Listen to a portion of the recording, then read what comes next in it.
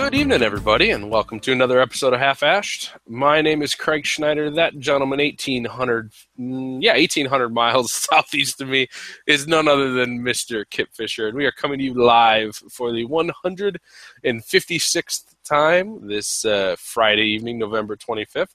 Though I'm going to file a formal complaint here that I'm pretty sure Kip has stolen 10 episodes away from me. Because I don't think there's any chance we're on episode 156. I still think we're on 146. So you don't have to believe it for it to be true? No. I'm going to have to go back and check the podcast history here. I think you're lying to me. Yeah, because there's so much to gain from that. Yeah, if you're gonna lie about something, that's what I think you should be doing. Exactly. Well, we are a little bit fatter, a little bit happier, a little bit, I think a little bit more thankful might be a good way of putting it, this day after Thanksgiving. But besides the fact that we are two Americans having enjoyed Thanksgiving, we have the esteemed privilege to have a Canadian also on the line tonight who has really no idea what we're talking about because they don't care about our illustrious Thanksgiving holiday. The one, the only Zedman, 1,600 miles northwest of me, is here with us tonight on Half-Ashed. How you doing, Adam? I'm pretty good. It's a lot farther more north than west, I think. So you're gonna bust on the host for your introduction. I see how it goes. All right. We'll say north. That's fine. Northwest. Yeah, you guys are all fat from your Thanksgiving. We already did that a month ago. Yeah, you guys are just, you think it's such a good idea, you had to do it early. You couldn't wait. I mean, we're American. You have to do what we do. Well, you got to get it in before the igloo thaws. Well, Adam's here tonight, not just because he's a pretty face, but he was lucky enough to be able to spend last week in no other locale than the place of our dreams, which happens to be Havana, Cuba. So he's going to talk a little bit about this later on. We haven't really sorted out in what segment he's going to do that, but I'm sure we can just kind of play it by ear here and see how it goes. But it's worked for the first 155 episodes. So says the man who gives us practically a script on a weekly basis. Yeah, we play it by ear. Yeah, that is not real. Oh, it's close to a script. What can I say? Well, we have a holiday we've just celebrated. We have a guest with us, and we also have our favorite time of the year on Half-Ashed. It occurs once a month or thereabouts, the Unbanded episodes. So tonight we have another one. Our favorite time of year happens once a month or so. Yeah, it's great. We have 12 favorite times a year. It's dang near 48 hours, isn't it? Oh, you're a jerk. Just a couple days. Yes, we have another Unbanded. This one is yet again from DC. We're gonna have to buy that guy an island or something for how much he gives us these Unbandeds. We really appreciate it, and we were herfing down this one a little bit. I started mine before showtime, so I'm already well into it, and did not have a chance to light up the first one or the other sample of these Unbandeds before tonight. So I'll see if I can spark that one up during the show here again, and kind of smoke both of them during the recording. So, Kip, have you lit into this yet? You enjoying it? I am. We talked a little bit before we were recording that the initial puffs were a little bit, what's the word I'm trying, a little bit sharp with a retro hell, but that calmed down quickly. It's got some good spice to it, and I think we actually jumped to some conclusions in the first few minutes about what we think this cigar might be, but I guess we'll see how it goes for the next hour and a half. Yeah, we can't spill the beans just yet, but man, oh man, all of a sudden you mentioned one cigar and it totally took me down this pathway of memory. It's one of my favorite things of the smoking cigars collectively, everybody kind of having a group review. One person said something and all of a sudden, boom, your mind goes somewhere it never would have otherwise. So having a regular circle herf. No. Oh boy. Well, Zed, you're not. Thankfully, to complete this circle, you're not smoking this unbanded. But what do you have tonight? I got a Hoyo double Corona. Oh, nice. So, Is that a freshie from the trip? actually, no, it was a gift from one of the people that were down in Havana. I've never had the DC, so I decided to light it up for the show tonight. So, didn't think I was going to be on, but either way, it doesn't matter. It's good so far. Good. Glad to hear that. And hey, we didn't think you were going to be on either. If it makes you feel any better, it was a heck of a spur of the moment decision. I'm glad we did it. Well, yeah.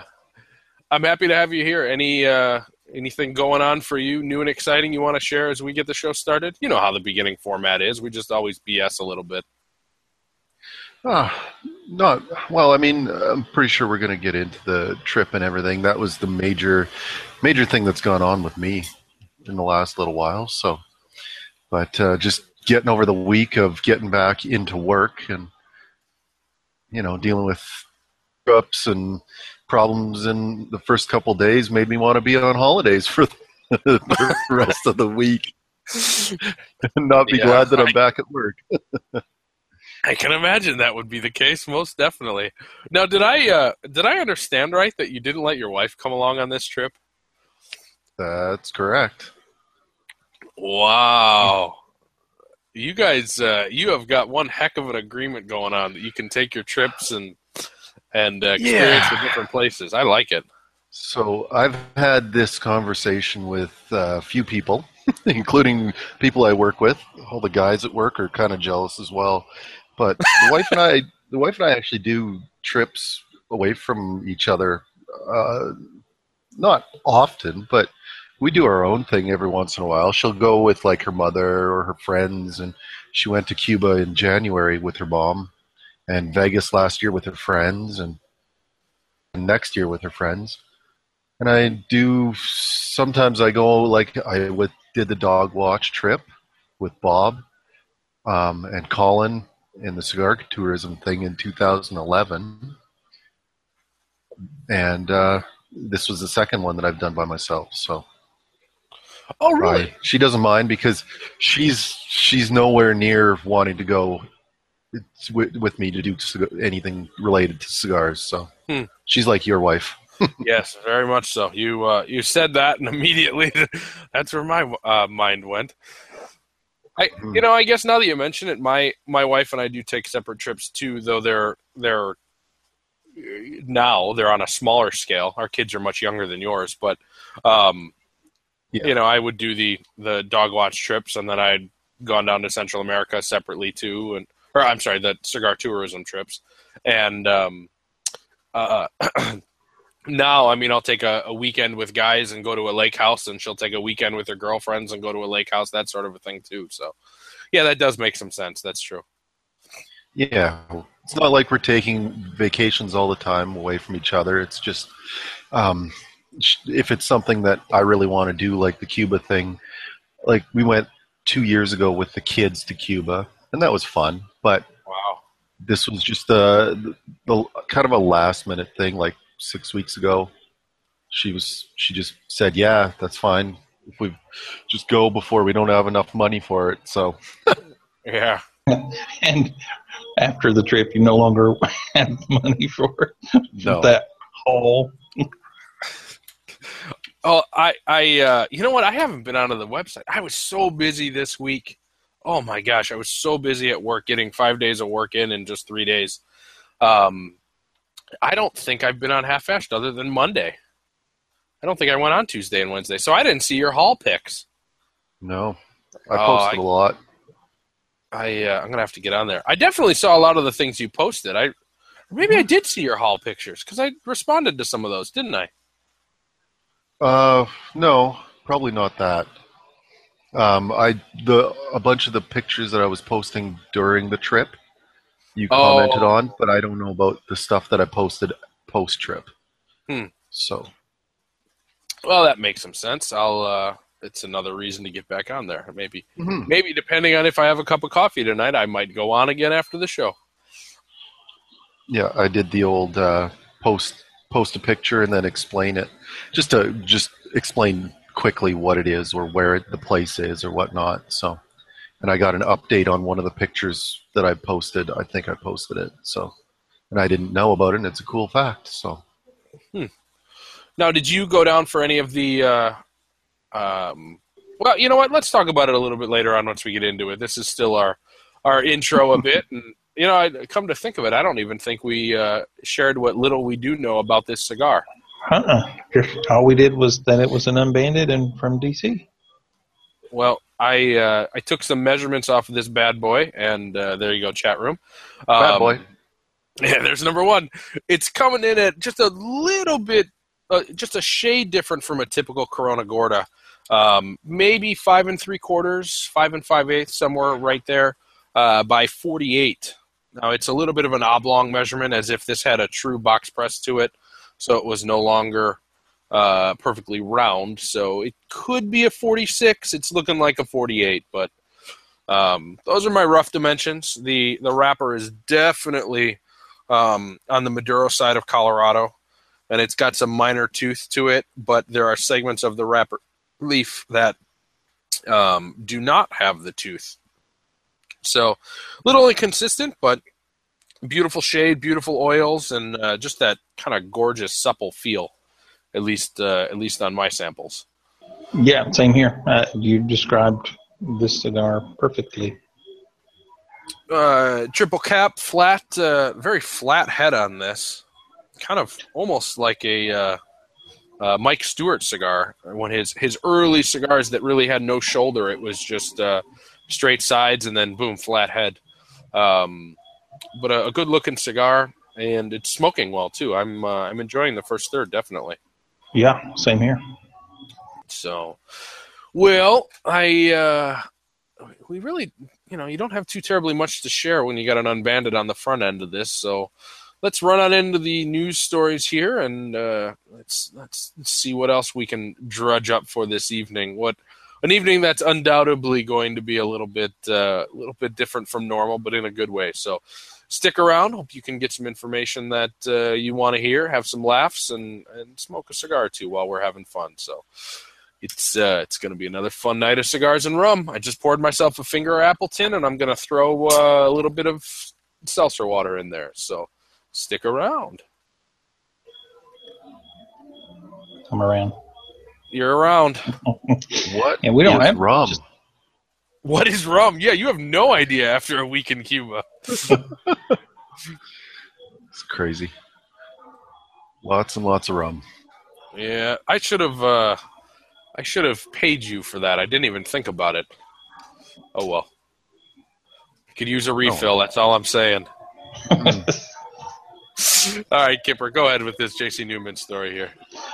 Yeah, I got a little bit of information.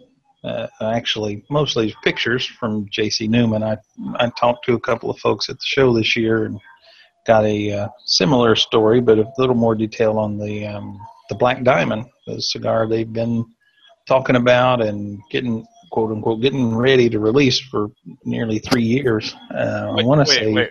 Wait. You're communicating with Julius Caesar? Never mind. No. Terrible joke. Okay. Thanks for helping me out on that one. You'd be terrific in an improv troupe, Kip. I was trying to think of what I had said. I got a bunch of information, mostly from mostly from JC Newman. Never mind. Okay. JC stands for Julius Caesar Newman. That was their grandfather. Grandfather? Great-grandfather? That Great-grandfather. was their grandfather, right? Stanford was their dad. Julius Caesar was their grandfather, I believe. All right. So Julius Caesar was a Newman. That's where JC Newman, the company, is named after. So I thought it was a good joke. It's not. Don't tell my wife that I had another terrible one. Please, let's just all move on. Okay, go ahead. You have been booed in the chat room. I'm sure I have. Where was I? Okay. The Black Diamond from JC Newman via Fuente. This is like most or all Diamond Crowns, I suppose, are Fuente products. I mean, made by Fuente for JC Newman, the organization, not the spirit of people past. We've been actually talking about a few times. I think I even sent you one after the show this year to smoke, and we talked about it at the time. But anyway, after 3 years, this thing is in the marketplace. It's hitting shelves already at certain retailers. I'll tell you that in just a moment. The unofficial story that I got from an employee was that this originally was going to just be a packaging change on the Diamond Crown Maduro. And it ended up they just kind of liked the theme and the name and all that, and they went back and have created an entirely different blend, a different cigar to carry the Black Diamond name, and a different pricing structure as well. And I guess they just kind of fell in love with the thing, and now it's in the market. It's available in 3 vitolas, the Emerald, which is 6x52, the Marquis, which is 5 1/4 by 56, and the Radiant, which is 4.5 by 54. And these are going to retail for $16 to $20 a stick in boxes of 20. And it's, like I said, it's hitting shelves, but at the moment only in Diamond Crown lounges. I think there's somewhere around 25 or 30 of those lounges around the U.S. But the way this has worked in the past, when they launch a new special product like the Julius Caesar that they released in 2012 or so, they're available in the lounges for about 6 months exclusively, and then they open that up to other accounts that want to carry the product as well. So I imagine this will be pretty similar. Here in a few months, you'll start to see it on the other store shelves. Oh, absolutely. It's Fuente tobacco. It's this is a weird name for tobacco. It's a Connecticut Havana-seed wrapper grown in the Dominican Republic. And then internally, it's all Dominican tobacco, is my understanding as well. So I liked it. I don't know that I like it enough that I would drop, 16, 18, or $20 on them, a single cigar for them. But it was a very good cigar. At least what came out of the show. That's I agree expensive. with everything you said, wholeheartedly. Never mind. I always find it difficult to drop coin on $16 on a new cigar from a company that you really haven't had a history of cigars that line up with your profile. It's kind of the La Polina mentality. I just don't know if I can go there. I have had some great Diamond Crown cigars. I mean, we've talked about a couple of them on this show in the past, but the 20th anniversary recently, even.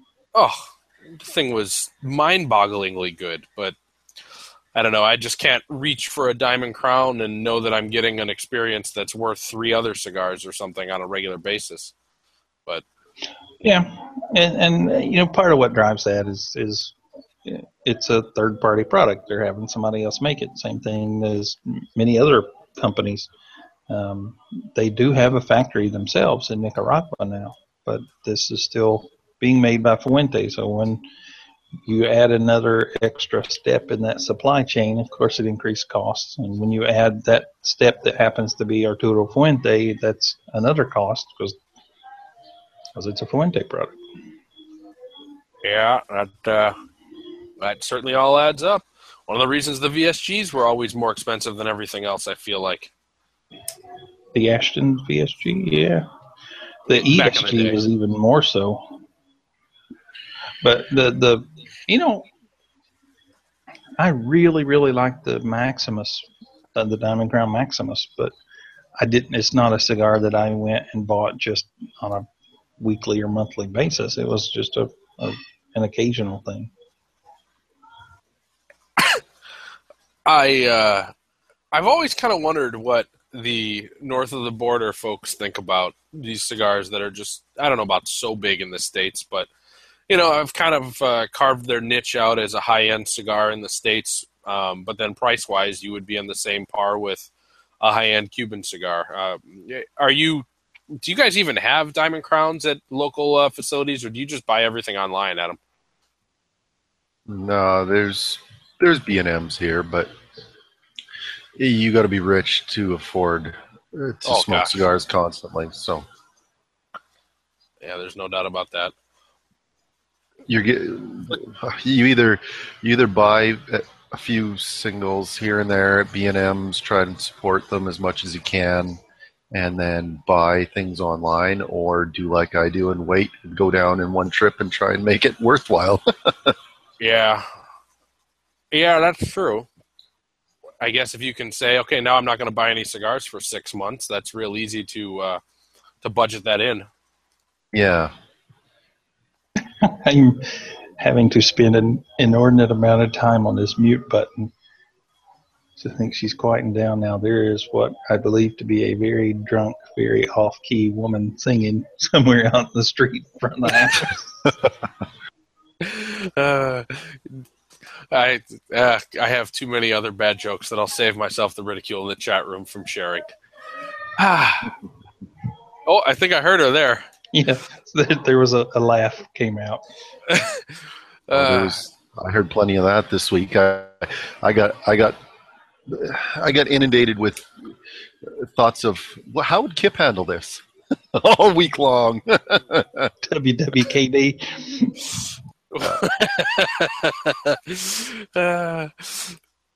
Well, the biggest thing that intrigues me about this Black Diamond is that there were some thoughts, perhaps. Maybe I'm not putting the right words in your mouth there, Kip, but wasn't there some correlation between that 20th and the potential of the Black Diamond? I don't recall that because the 20th was a natural wrapper. And I think all the Black Diamonds are Maduro. Well, that would be a pretty big difference, wouldn't it, there?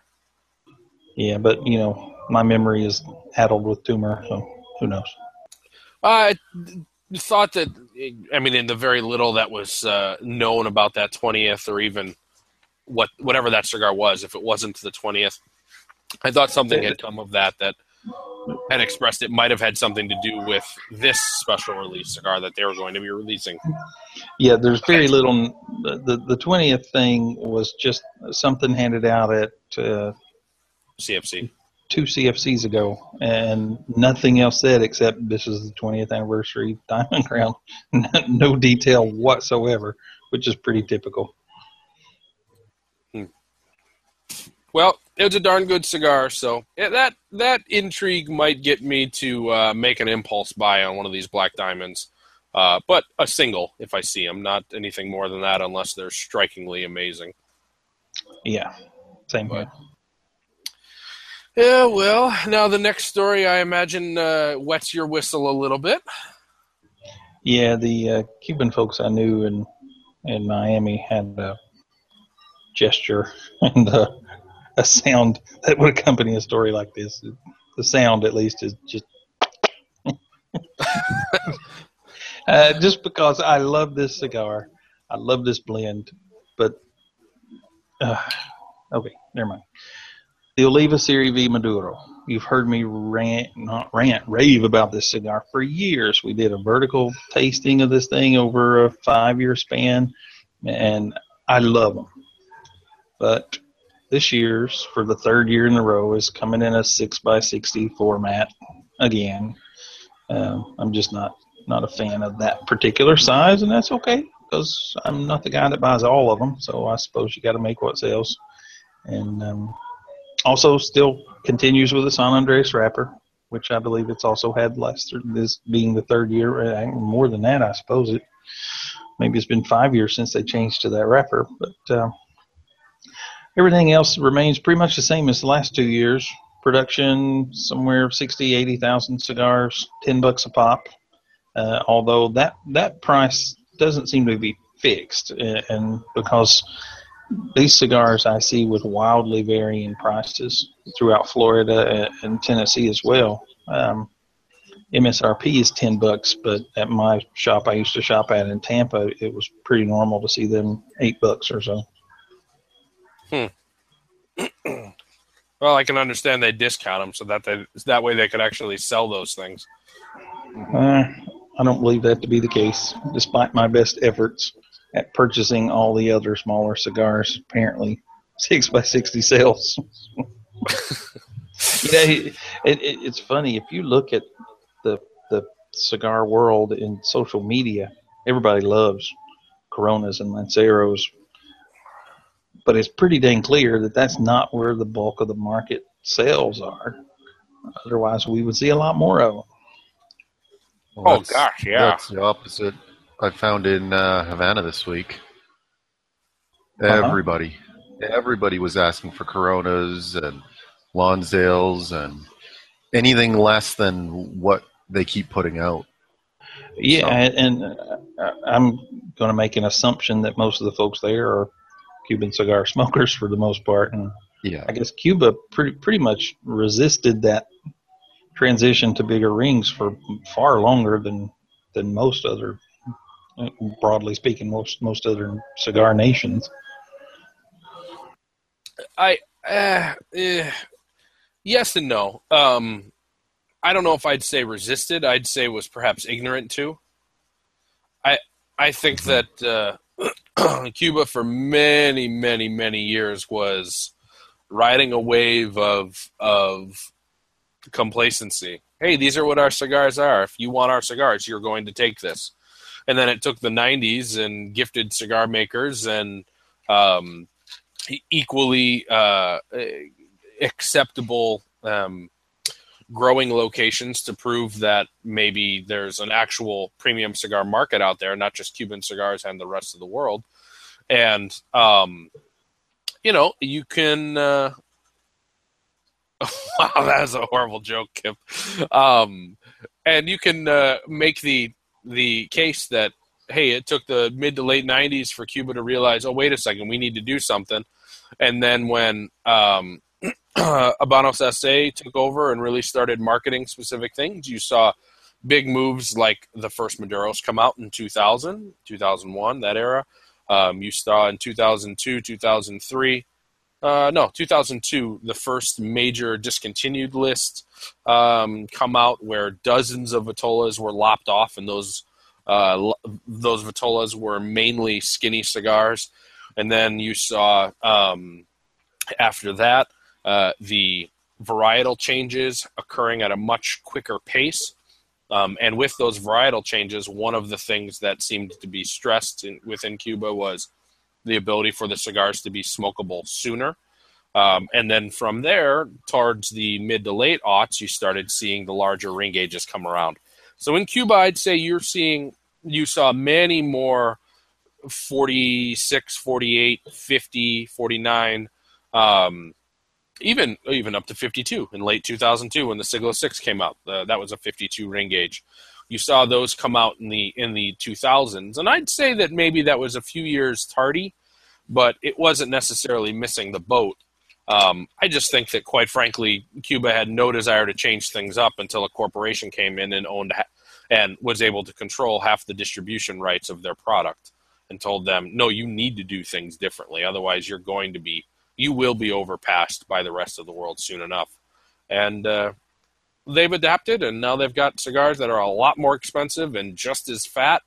And they're trimming out as many Coronas, Petite Coronas, Tres Petite Coronas, Perlas as you can think of. It's unfortunate.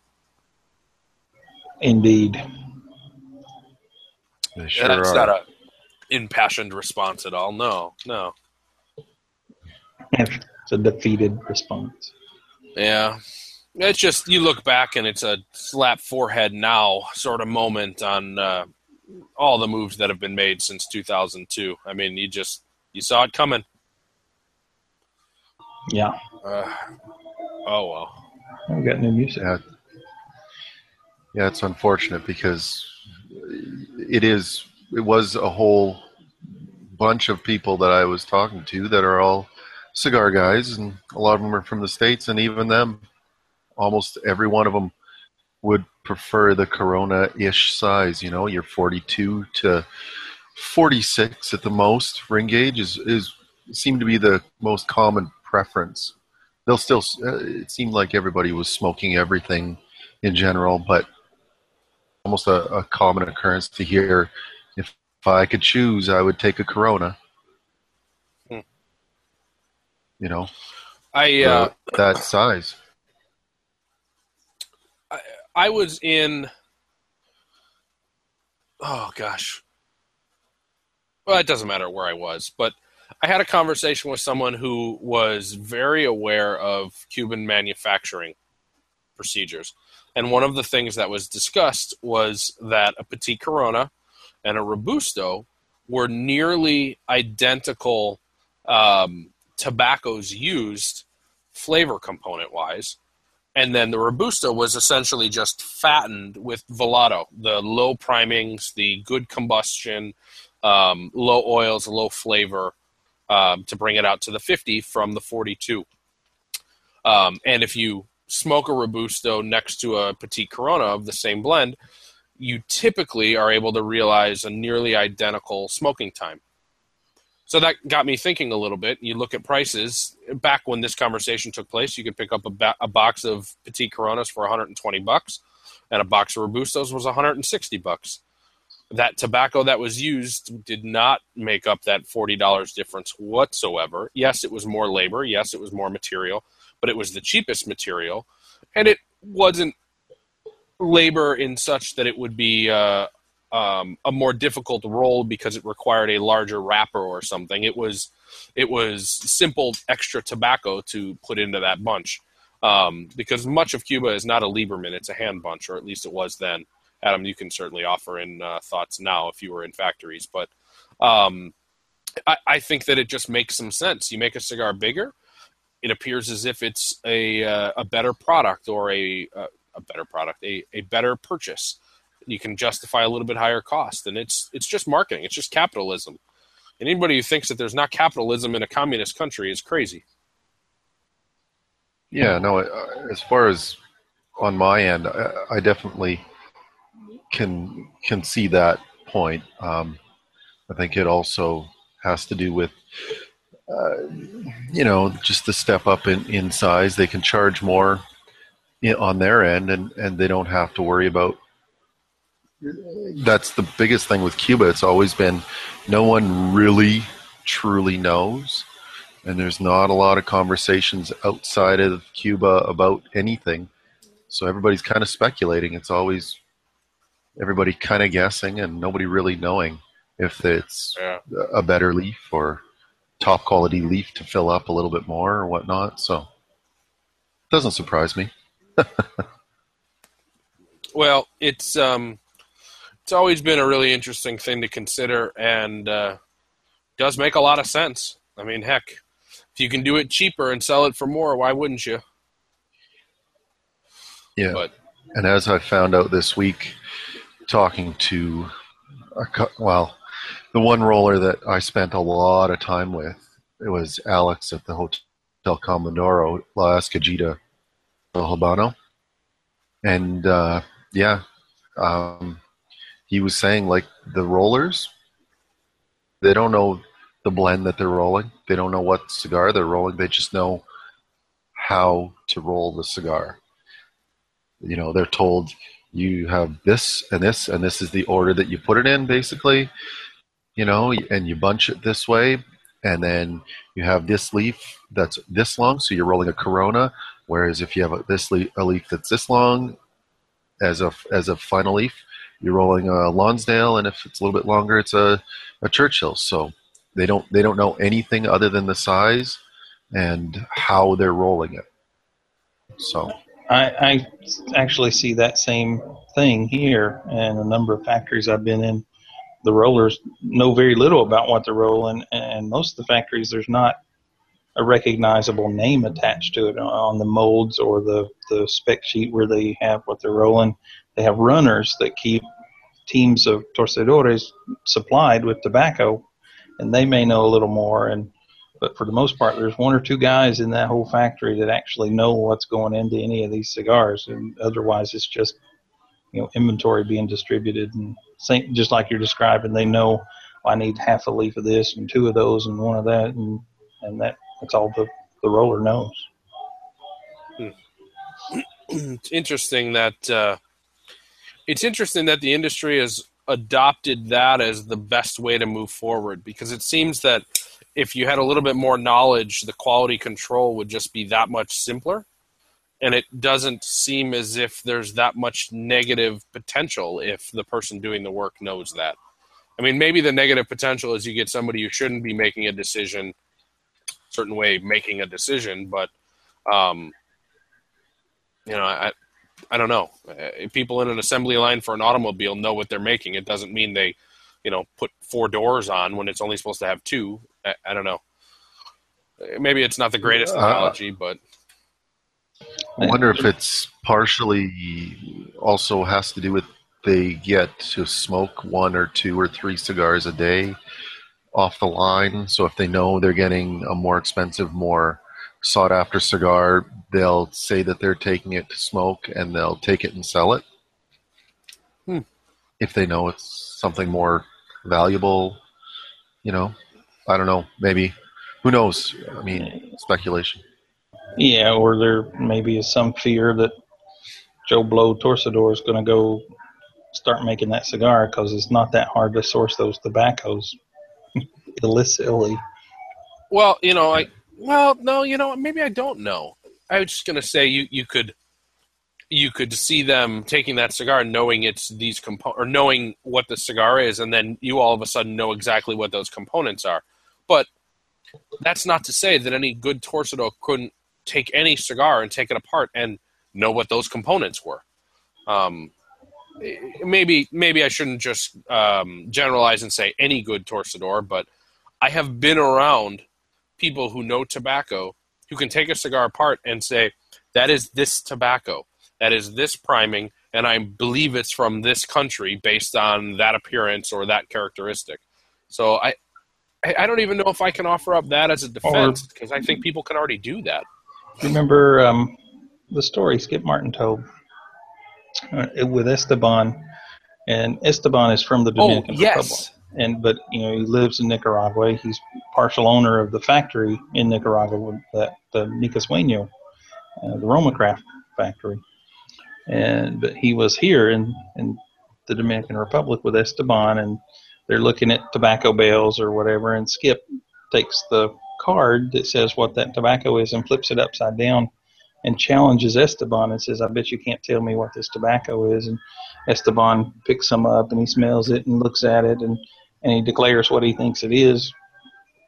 And Skip laughs at him because he thought Esteban had incorrectly guessed the origin of that tobacco, and because Skip had a region in mind, and he talks to the people selling it, and Esteban had named the farm the tobacco was grown on rather than the region or the country. Oh, is that all? Yeah. That sounds like in 2011 when I went to Nicaragua, and someone brought down, I think it was Colin that probably brought it down. He brought a Cuban cigar, and we went into the AJ Fernandez factory, and AJ was there, and he gave him the cigar, unbanded, and said, I'd like you to dissect this and see if you know what it is. Didn't tell him if it was Cuban or non-Cuban. AJ pulled it apart, and he's like, this is Seco from Pinar del Rio, this area of Pinar del Rio, this is Velado from this area. He just went through the whole thing, and he looked at it, and he looked at the leaf, and he burned the wrapper and burned the binder individually, tasted it. He's like, I can't remember what cigar it was, but he picked it right out of the. We were all like, "Wow, that was pretty good." So, it was pretty good. All right. Colin's like, yeah, that's it. Well, so maybe we should have him on to do an unbanded. Kip, what do you think? Yeah, we're certainly not going to do any worse than we do. Yeah, I think we're like 4 for, what are we on, 26 now? So 29. Yeah, 4 for 29. Okay, so we're running 14%. I'd say his 100% maybe could do a little better. Possibly. Yeah. That's just so awesome. I love. Another thing Skip has talked about is that people aren't just in the cigar industry. You have tobacco men in the cigar industry, people who know their tobacco. And that's who he geeks out over. That's what he loves. And he knows that Esteban is a tobacco man, and he knows his stuff. I love that. And I love that Skip recognizes that that's where it's at. That's pretty cool. One of the reasons why Roma Crafts are as good as they are, I bet. Yeah, I've re-fallen back in love with the Aquitaine recently. Oof. Anyway, could you offer a Cliff Notes for that explanation? Re-fallen back in love recently? I when my cohort went to the States a month or two ago, I had her bring me back 5 Aquitaine, and I think I've smoked 4 of them now. And holy crap, I love that cigar. Well, the anthropology size. I'm sending cigars down to Jeff in not too long. I'll pick up some Roma Craft. If I can get Aquitaines, I'll get some of those and send them down. Sweet. I can dig it. Hey. Before we get too much further, do you have the reveal for this Unbanded? Yes, I do. Okay. Just making sure one of us knew what it was. Otherwise, we need to make sure DC stays in the chat room to tell us what this cigar is. I have a very obviously taped. I have not opened it up yet. You can see that right there. Half of an envelope. So fully sealed. I could probably peek in there and find out, but no, you can see. You can't see what the wrapper is in there. So, for the band, excuse me. All right. Well, what's next on the docket here? Just next is just another notice for the growing number of Chogui fans, which within which I include myself. They are, by this point, have released. Victor has at this point released his latest offering called the Papa Chogui. It actually 2 weeks ago now, since our last show, but he posted an Instagram picture, and he's been putting pictures of this cigar up for some time, but that he announced that it was available in the capital, and it was supposed to be in Santiago last Tuesday, but as of this Tuesday, it was not.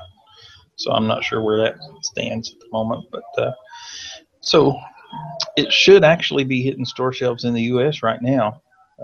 I'm not sure what the split was of the allotment, but total production was only 8,000 of these, so there's not that many of them. So if you happen to be a big fan, you may want to chase a few of these down. These were actually rolled in 2014, and they've been hanging out waiting till now, till he's got them. It's their turn in the queue, and I guess he's had several things kind of in the works since he launched that first cigar in 2014. They're going to run about $9 a stick. I don't know. Excuse me. I don't know the specific blend details outside of the fact that it's another Dominican puro. But do you? Sorry, go ahead. I'm actively trying to get my hands on a couple of these at least. I was just going to ask that. Do you have your fingers into that little market to try to get your hands on some? Yeah, Victor lives back and forth between here and the capital. He is from Santo Domingo, but has been in the process of moving to Santiago for some time, and I think he's actually splitting time right now. And it's not that hard for me to get in contact with him. I may see if I can make a trip over to the top secret nest for an afternoon sometime soon. Very cool. I'll be interested to see how this one shapes up. I'll put it that way. With the I never remember the names of his cigars. The more recent one that just came out. The Primer Año was more recent, but it was like a one-shot deal, 1 year celebration of his first cigar's launch. But the 277 was before that, and then that original line he put out, I don't believe I ever actually smoked that one. The Dos 77, the Dos Siete Siete was the one that I really, really liked, and those have gotten sparse. And I guess there was a limit on there have been two 2 main batches produced, and I guess maybe the second batch is tapering off. So I don't know what's next for that. I believe it's going to be regular production. I don't know. But that was the one we smoked on the show, I believe. Sounds and right. I liked that one far more than the Primer Año. The Primer Año was a little bit more potent in strength, but when I for me personally, I'm not the guy that chases strength because I'm a total nicotine wuss. And the flavor was fine. It was just a little stronger than maybe I would reach for regularly. That 277 was my favorite by a good margin. Yeah, I guess I was speaking to the fact that the 277 was probably on the edge of where I like to be. It was a little bit harder, a little bit richer, and then with the Primer Año going a bit further in all categories, it just it put me off just by reputation in that regard. So I'm hoping that this one perhaps comes back to earth a little bit rather than continuing the escalation. Yeah, and I don't know the answer to that as of yet. I don't know where he went with this blend. Well, time will tell. Yeah, It's funny how that happens. Stripper car wash has upped their volume a little bit. I don't know if you can hear the music. I thought your drunk street singer had perhaps turned up the volume and brought a boombox.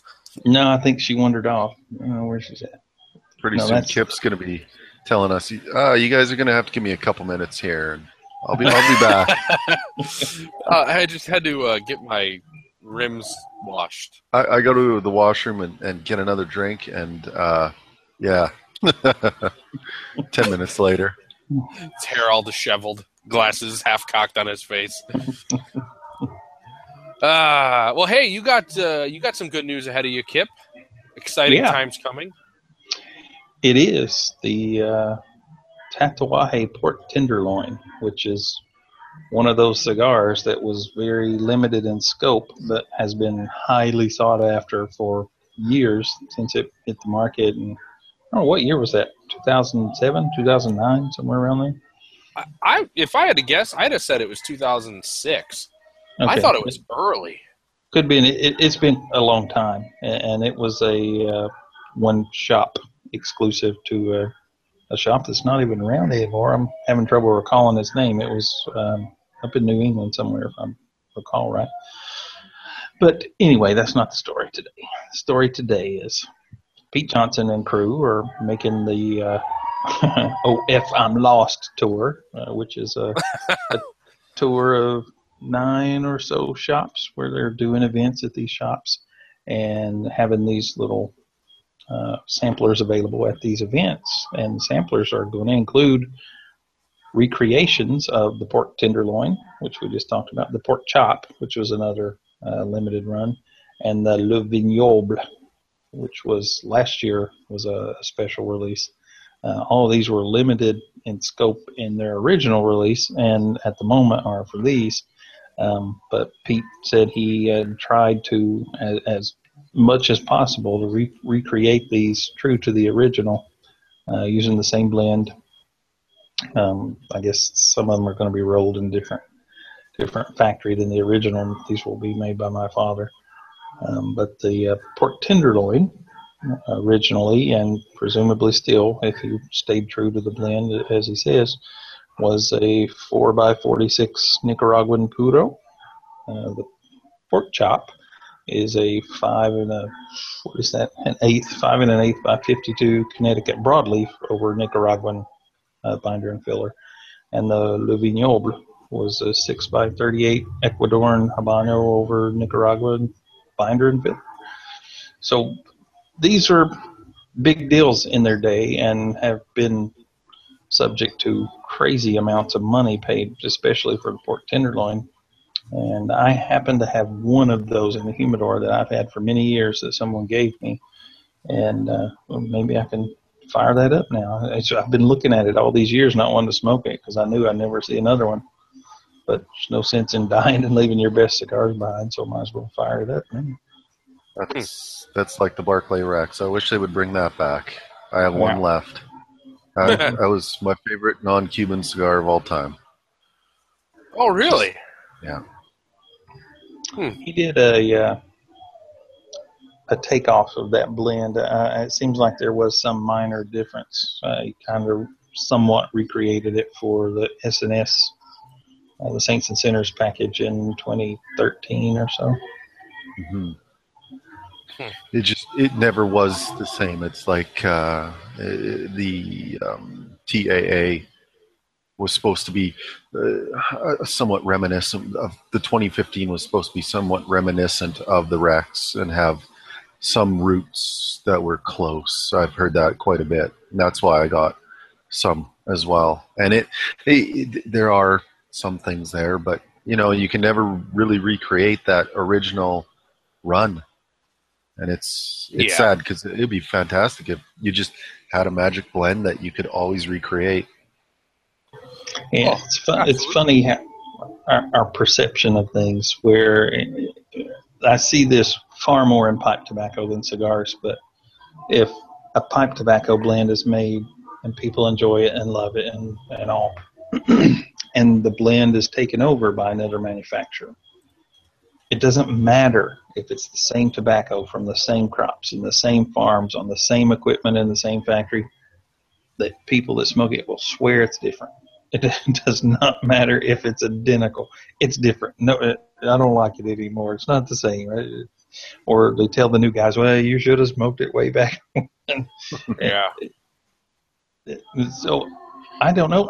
This one I have in the humidor is the only one I've ever had. I've never smoked it. So I can smoke this one now with however many years of time on it and at least compare it to what the new one is. But I don't have a baseline to say this is like it was or not.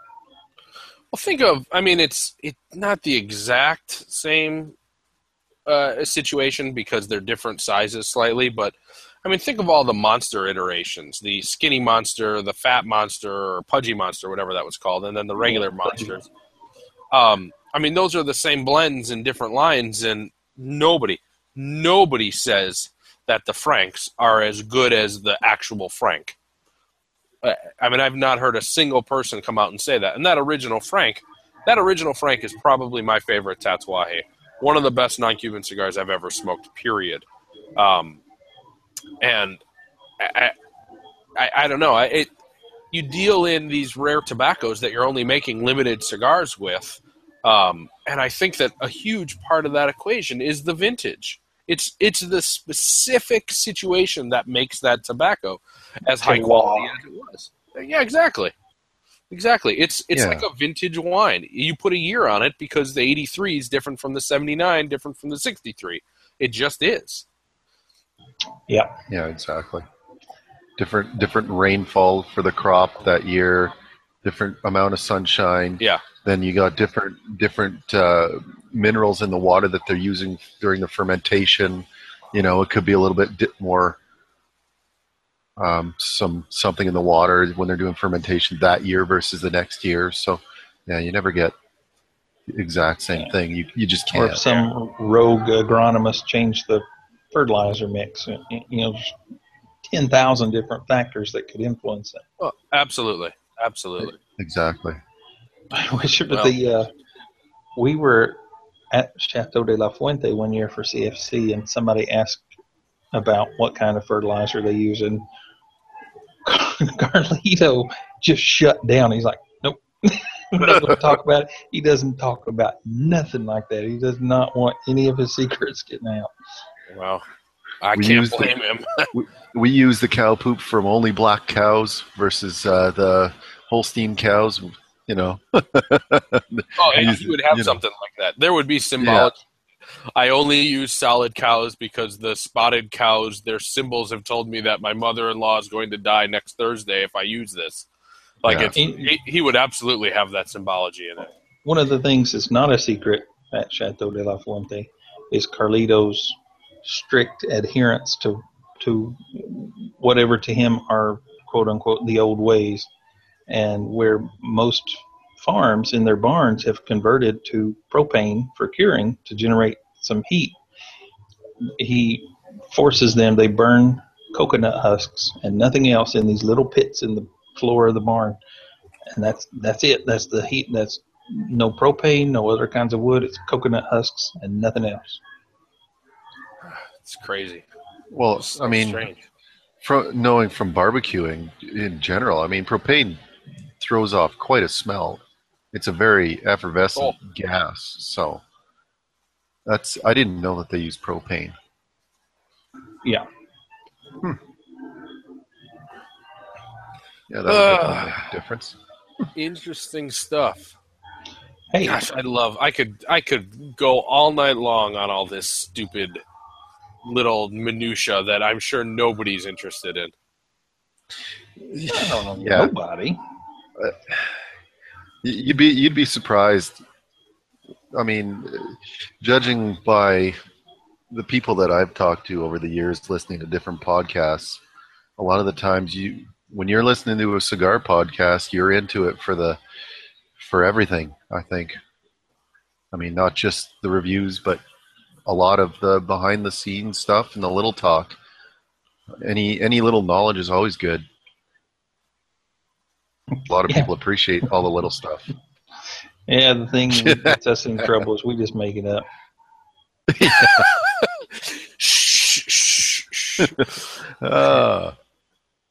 Well, what you thinking about this cigar these days? Because we're wrapping up the news segment.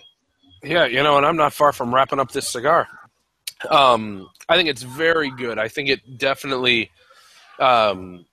is a blend. It does not stick out to me as being typically from one country or another. Oh, what?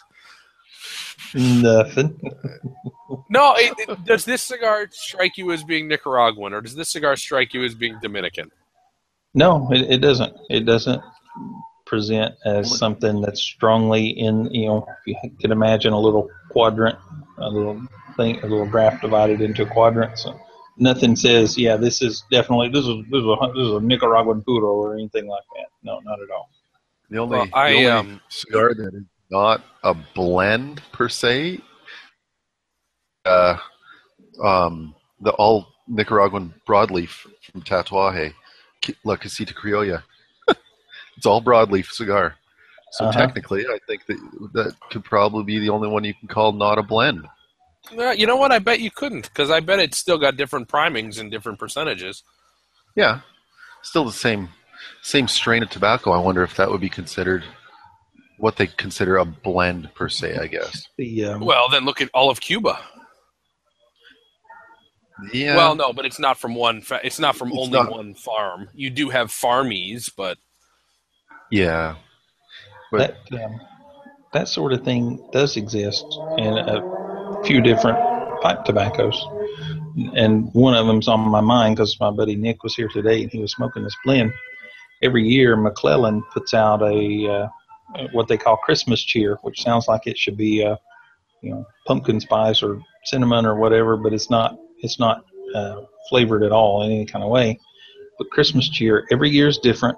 Every year is from one farm and one vintage, and that's it. And the only treatment is their normal fermentation process that McClellan goes through, which, as a side note, gives their tobaccos a very characteristic aroma that is clearly distinguishable from any other manufacturer. If you pop a tin of any of McClellan's Virginia blends, it has a distinct aroma. But Christmas cheers is different every year, and it is not a blend. It's the tobacco from one farm. I mean, it's a blend maybe in what part of the plant the leaves came off of, but not any further than that. I think last time I was at my local gathering with Mike Stewart and some of his buddies, one of our friends, Doug, was talking about the McClellan releases and talking about how they all tasted similar. It had to have been him. I don't know what other pipe smoker I would have been discussing this with. I don't know, but that doesn't sound like the first time I've heard that. Maybe you've just told me in the past. I don't know. Probably. I tend to repeat myself. Just ask my wife. I'm sorry. Who do you want us to ask? Nah, never mind. It doesn't work if I prod you Julius into Caesar. it. Caesar. Bravo. Oh gosh, I am just melting in my room. Kip, I feel your pain. I left my little electronic room heater on last week and didn't realize it, so it's been just pouring out heat into my room all week long, or 2 weeks. Oh my gosh, 2 weeks. And so I bet it was 85 degrees in here today when I walked in. Oh, I am not used to this heat. I feel flushed. Man, oh man, it's crazy. I'm such a little whiner right now. Kip, you're probably thinking, yeah, it's 96 degrees and 75% humidity by me. Shut up. No, it's been nice most of this week, actually. Waking up in the you don't ever come to our forum or anything, you'd see that it was 65 degrees here one morning this week. Whoa! That was the coolest it's been since we've lived here, a year and a half almost. It was amazing. 65 degrees and so much dew, the water was running down the streets. Well, it was raining. Yeah, well, there you go. A single tear rolls down my cheek. Well, hey, about this cigar, the striking thing to me about this cigar is that it is so, I don't know, I don't want to say it's typical or it's generic, but it has characteristics of everything in it. I can taste some Nicaragua. I can taste some Dominican Republic. I can taste some Honduras. So I feel that it's... Kip, stop smirking at me. You're throwing me off. You know what? I'm listening to you describe this, and I bet this is a blend. You're such a jerk. I'm getting a lighter, just slightly tart chocolate flavor. Maybe like it's not really bitter. It's not a super dark chocolate, but it's not overly sweet either. There was definitely some kind of mild cedar flavors going on a little bit sooner. Those have died out a touch for me. But I like that kind of tobacco and chocolate core. It's a nice cigar. 75 degrees. Wow. It's beautiful by you. It's 75, but I don't know if you can read those little letters below. It says it feels like 86. No, I couldn't. Well, see, you feel my pain. It's a dry 85 in my basement. Yeah. I don't know. I don't get much else that's a discerning flavor or characteristic. It's a tobacco core, definitely with some chocolate flavor on this thing. Not overly spicy at all. No, not in the peppery kind of spice sense, but there is some of that baking spice kind of thing, but mainly on retrohale through the nose. I get that measurably. It's not significant, and it's not dominating or anything, but it's there for me. I'm digging it though. It's clean on the palate. Yeah, that's a really good point. It is very clean on the palate. Early on, everything I say just makes you chuckle. No, I was yourself. Zedman was putting up his temperature, and it said -3 degrees. Yeah. He's you might not get very much sympathy from him, I'm guessing. Well, I feel that this cigar is it has some lines similar to, what did I say early on? Oh, the Rocky Patel 15th. That's kind of continued on. It shares some flavors there. Definitely, it hasn't transitioned away at all. So I'll be interested to see if that continues on or what. Yeah, and we kicked that off. We observed that it was reminiscent of the Caucus, which was a Georgetown tobacconist exclusive, also made by Rocky Patel. So we'll see. Good. Yeah, they're real good, and we actually still have one of those, I think, in the queue to do as a show cigar one of these days. We do. That's right. Yeah, I really like that. Something that is not nationally known. It's a house blend for a single tobacconist. It's a fantastic cigar. Yeah, that's a story. My brother went down to the States, obviously, to Washington one time. and he came back with a few cigars for me, and 3 of them were those Georgetown Caucus. And I would looked at them, and they have a funky little label on them, nothing fancy. And I looked at them and I'm like, oh, thank you. It's great. You know, the old, someone who doesn't smoke cigars or know anything about cigars buys you cigars, you're worried.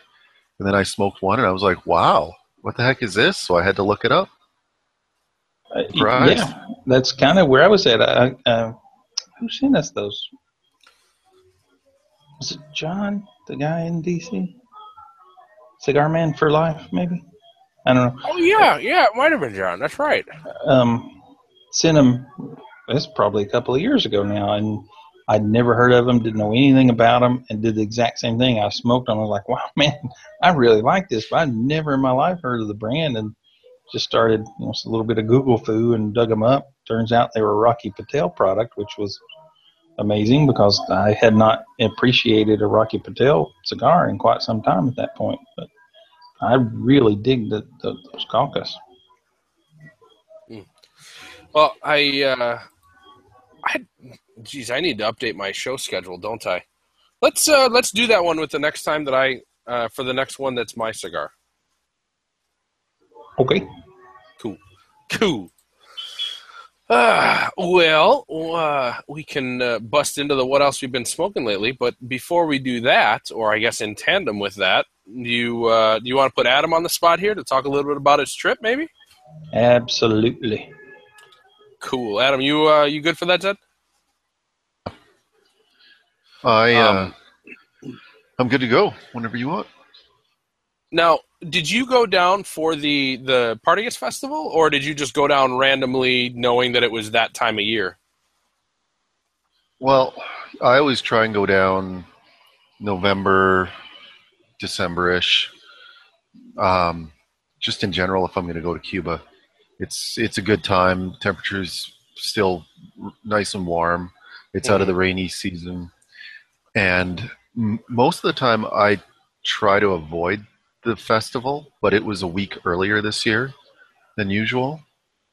But I just happened to book. I was going down for vacation. That's all. I was going down to, just hang out in Havana for a week because I've been to Veradero 3 times and then did day trips into Havana. And this time I wanted to do a whole week because I just loved it every time I went to Havana. So. Too much time, or was a week still awesome? 2 more days would have been perfection. No joke. Wow. Really? 2 more days. What ended up happening is the Partagas Festival started on the Monday. I got there on the Sunday afternoon, and I knew it was going to happen, and I knew there was going to be a lot of people there. I underestimated how many of those guys were going to be hanging around in the shops. I think it was more of I didn't think about it than I underestimated, I think, because everywhere I went, there was cigar guys in the shops. There was cigar guys that I'd see on the streets a little bit. There was just cigar guys everywhere. It was fantastic. Don't do that when I'm drinking club soda, Kip. I did nothing. He just put something in the chat room. Now, did you you stayed in Old Havana, right? Just at a little casino, or did you stay at a resort? Yeah. So, I don't know which way you want me to go with the story. If you want me to start from the beginning or just kind of answer questions. I had booked a casa for a week, which is Spanish for house, as Kip knows, and pretty much everyone else that's not from Spanish is not our second language. So I booked a casa for a week, and I was going to stay there and not in a hotel, and I will explain why in a little bit. So that was my plan, was to go down there. I booked a flight. Didn't have any idea how I was going to get from Veradero Airport to Havana. Didn't book a taxi or a tour bus or anything like that. Had no idea. Yeah, but that's kind of how I. That kind of how it's how I roll with my trips though. When I do stuff, I like to just go. Do you speak any Spanish to navigate around, or do you find a fair number of English speakers in Havana? Well, that was the problem, is that I don't speak any Spanish, and I try to catch up on a few quick phrases and a few words here and there, but I could speak at least a little bit to get by.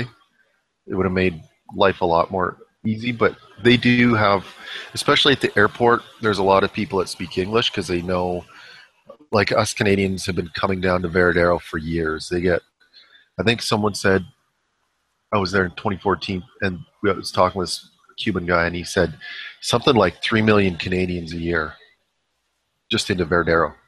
Whoa. Wow.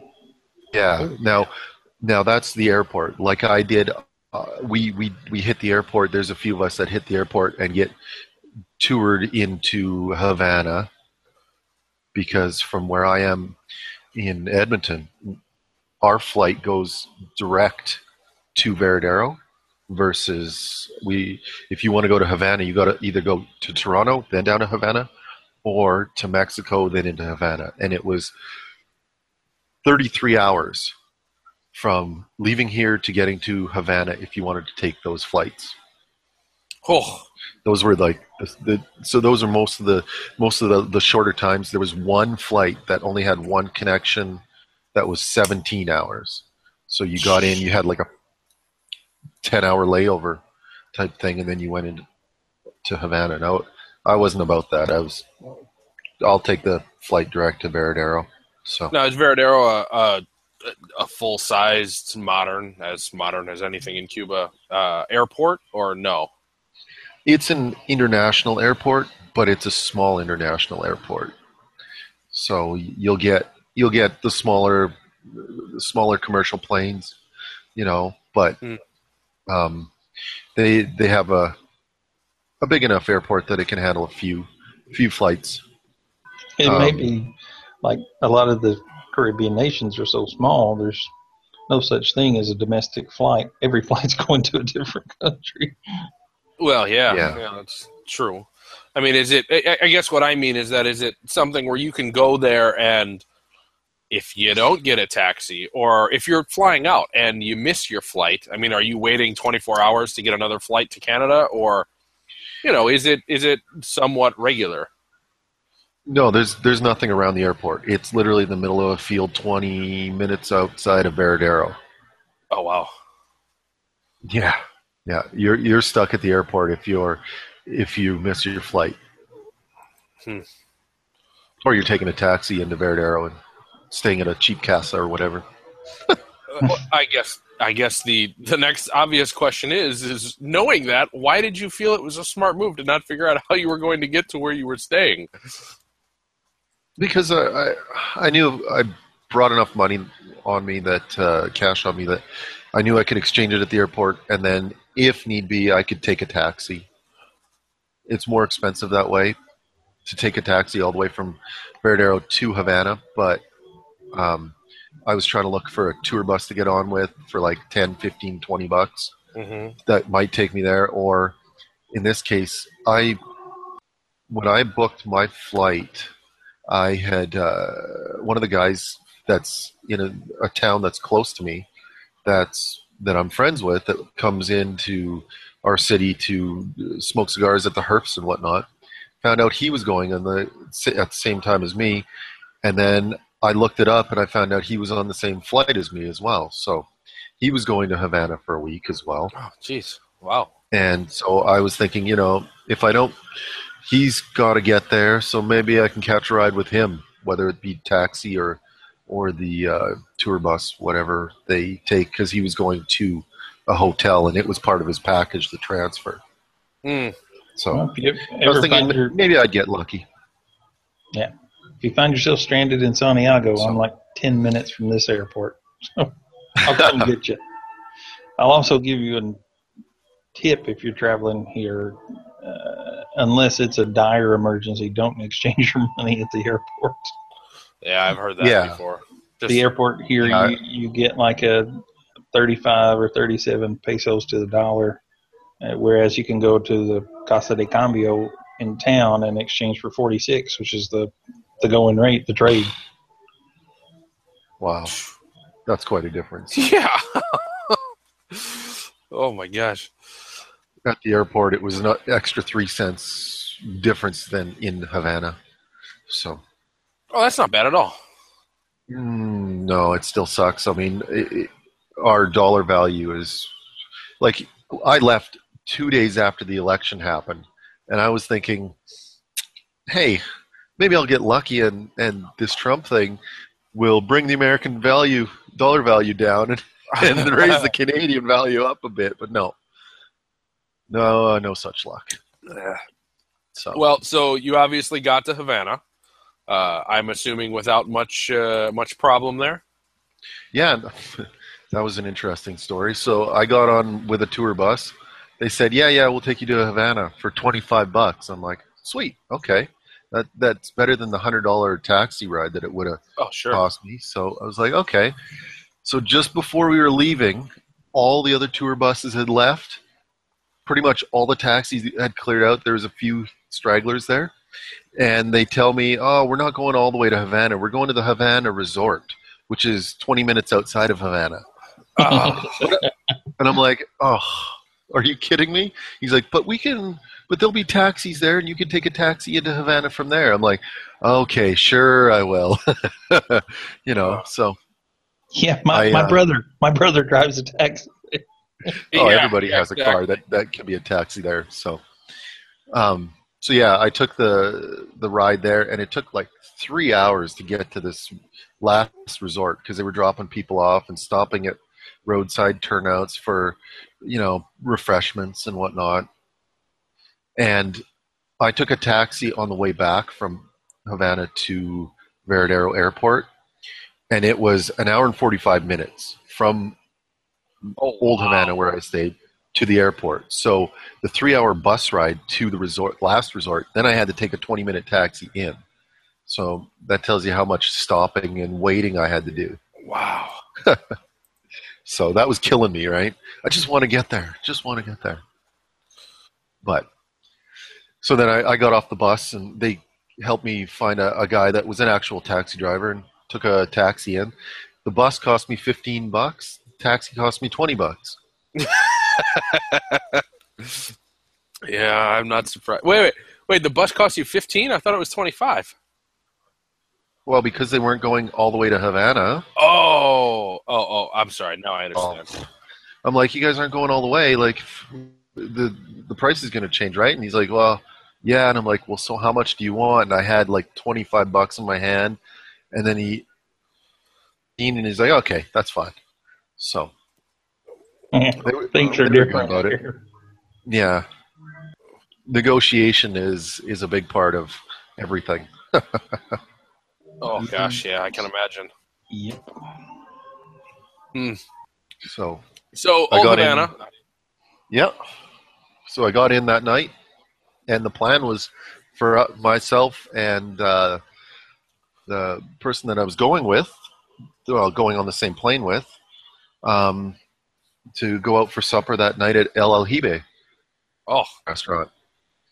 So we were going to meet there at 7 originally, and our flight was supposed to land at 3:20. We actually got in early, like 3:10, and we were through customs and everything by 3:40. So I finally made it to my casa at like 10 to 7. And I'm like, I'm going to be so late for this dinner. And we were meeting at 5 and 16, this cigar shop, 5 and 16, where Carlos Urbana is the shop. He's in the shop there. I can't remember the name of the shop. It's got a name as well. They all have their own names. It's on 5 and 16 in Miramar. So, Carlos Robena. Yeah. Tell me who Carlos Robena is. He's Alejandro's brother, or no, son. Oh, so Hirochi's father, is that it, or another? I can't remember exactly if he's. I think he's Hiroshi's uncle. Be his father. It's been a couple years since I read about that, and I can't remember which way it goes, but the cigar shop was closed when I got there. Oh, So, yeah, which I was fearful of because I didn't bring any cigars down with me to smoke. So, You were nervous. and so then from there we just walked to El Aljibe, and then they have a cigar shop right there at the restaurant, an actual like decent cigar shop. So, oh wow. up there, which was good. Oh yeah, absolutely. Yeah, that was a score. Well, now, yeah, what was I just going to say? Oh, did the shop ever open up or no? 5 and 16? Yeah. Yeah. It just closed because it was Sunday night. So some of them close earlier than others. Some of them open up earlier than others. I found out too. So, all a learning experience. So did you buy? Well, you probably ordered customs and such, right? Or did you just go down there on with luck of the draw, hoping to find something? No, I had my order in before 5 weeks before I went down. Okay, yeah, I wanted to make sure I wanted to make sure I had certain boxes, and then also my customs were going to be rolled because the person that I get to roll that I have really enjoyed is the La Escogida Customs, which is Alex Gonzalez at the Hotel Comodoro. Mm-hmm. And I've sent you a couple of those sticks, the Canonazo and the Lonsdale. You have. They're spectacular.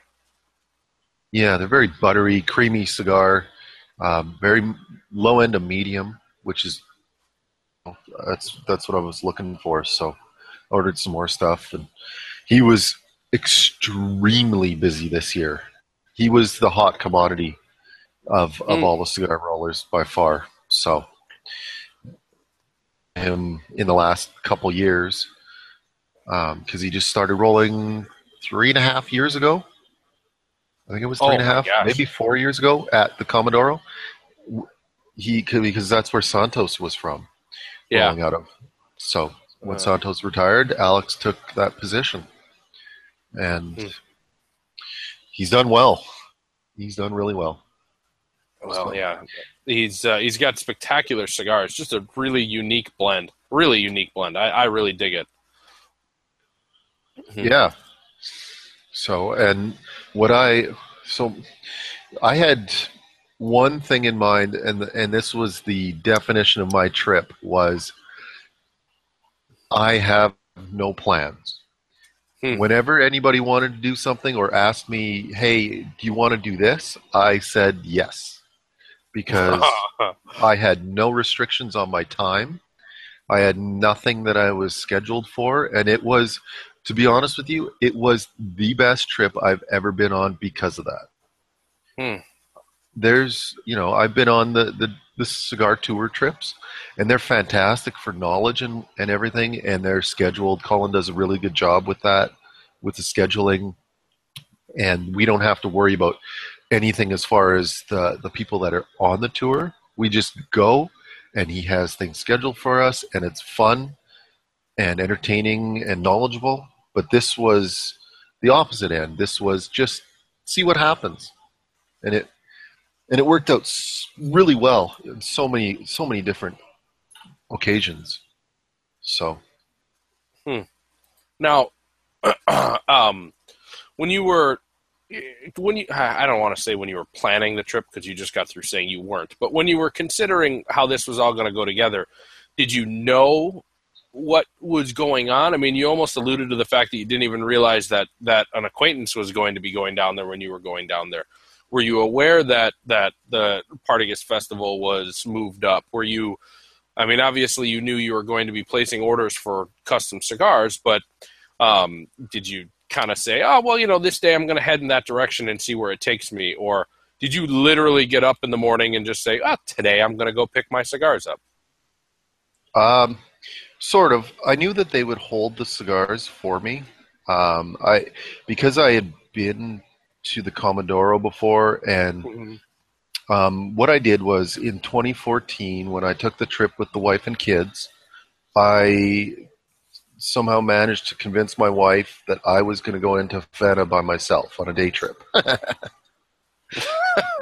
Okay. So don't ask me how I got away with that one. I was amazed when she said, "Oh," kind of begrudgingly said, "Okay," but I left them and took the Via Azul bus. There's a bus running from Veradero to Havana, and it starts. There's 3 different time slots that it starts at, but I was there at 8 o'clock for the first bus ride, and it's a 3-hour bus ride in Havana.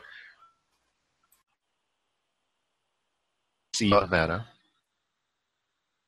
The very first thing I did when I got into Old Havana was I got off the bus where they drop you off in Old Havana, put my headphones on so I wouldn't get bugged by all the mob of taxi drivers that stand by the bus as tourists get off. Put my headphones on, walked straight for the Hotel Conde de Villanueva because I knew the cigar shop there. That's where Ronaldo's cigars are. So I went there. I got my custom rolls that I had ordered in 2014 from there, picked those up, grabbed a few singles to smoke for the rest of my trip, and then took a taxi directly over to the Comodoro and sat with them for most of the afternoon, and then took a taxi to the bus and went back. So I'd conversed with Alex and Kathy and Andre at the Comodoro in 2014 quite a bit for 4 hours. Knew them, and when I talked with them again to order my stuff, I knew that they would save it for me and not have to worry about anything. I knew I didn't have to rush the next morning out to the Comodoro to get my stuff. So. Now, did you smoke primarily just the custom ordered stuff, or did you obviously at some of these gatherings, I'm sure that you shared cigars with people or tried something new or different or some of the newer releases? Did anything stand out or that you kind of pushed you in a different direction to pick something up you weren't expecting? I ended up buying a box of Juan Lopez number ones because that was, in general, that was one of the better cigars that I smoked for my preference right now that I wanted to buy a non-expensive box of. I keep on going down and finding stuff that I like that's, relatively expensive that I want to age for a little while. And that was the one that I wanted to buy for. It's young, but now I'm really enjoying them now. And the other one that I found that I thought was extremely good right now, young, was the Punch Punch. And I was very impressed with that Punch Punch. It was rich. It was young, but it didn't have, like, I was expecting a little bit more youth and ammonia, and it was really good.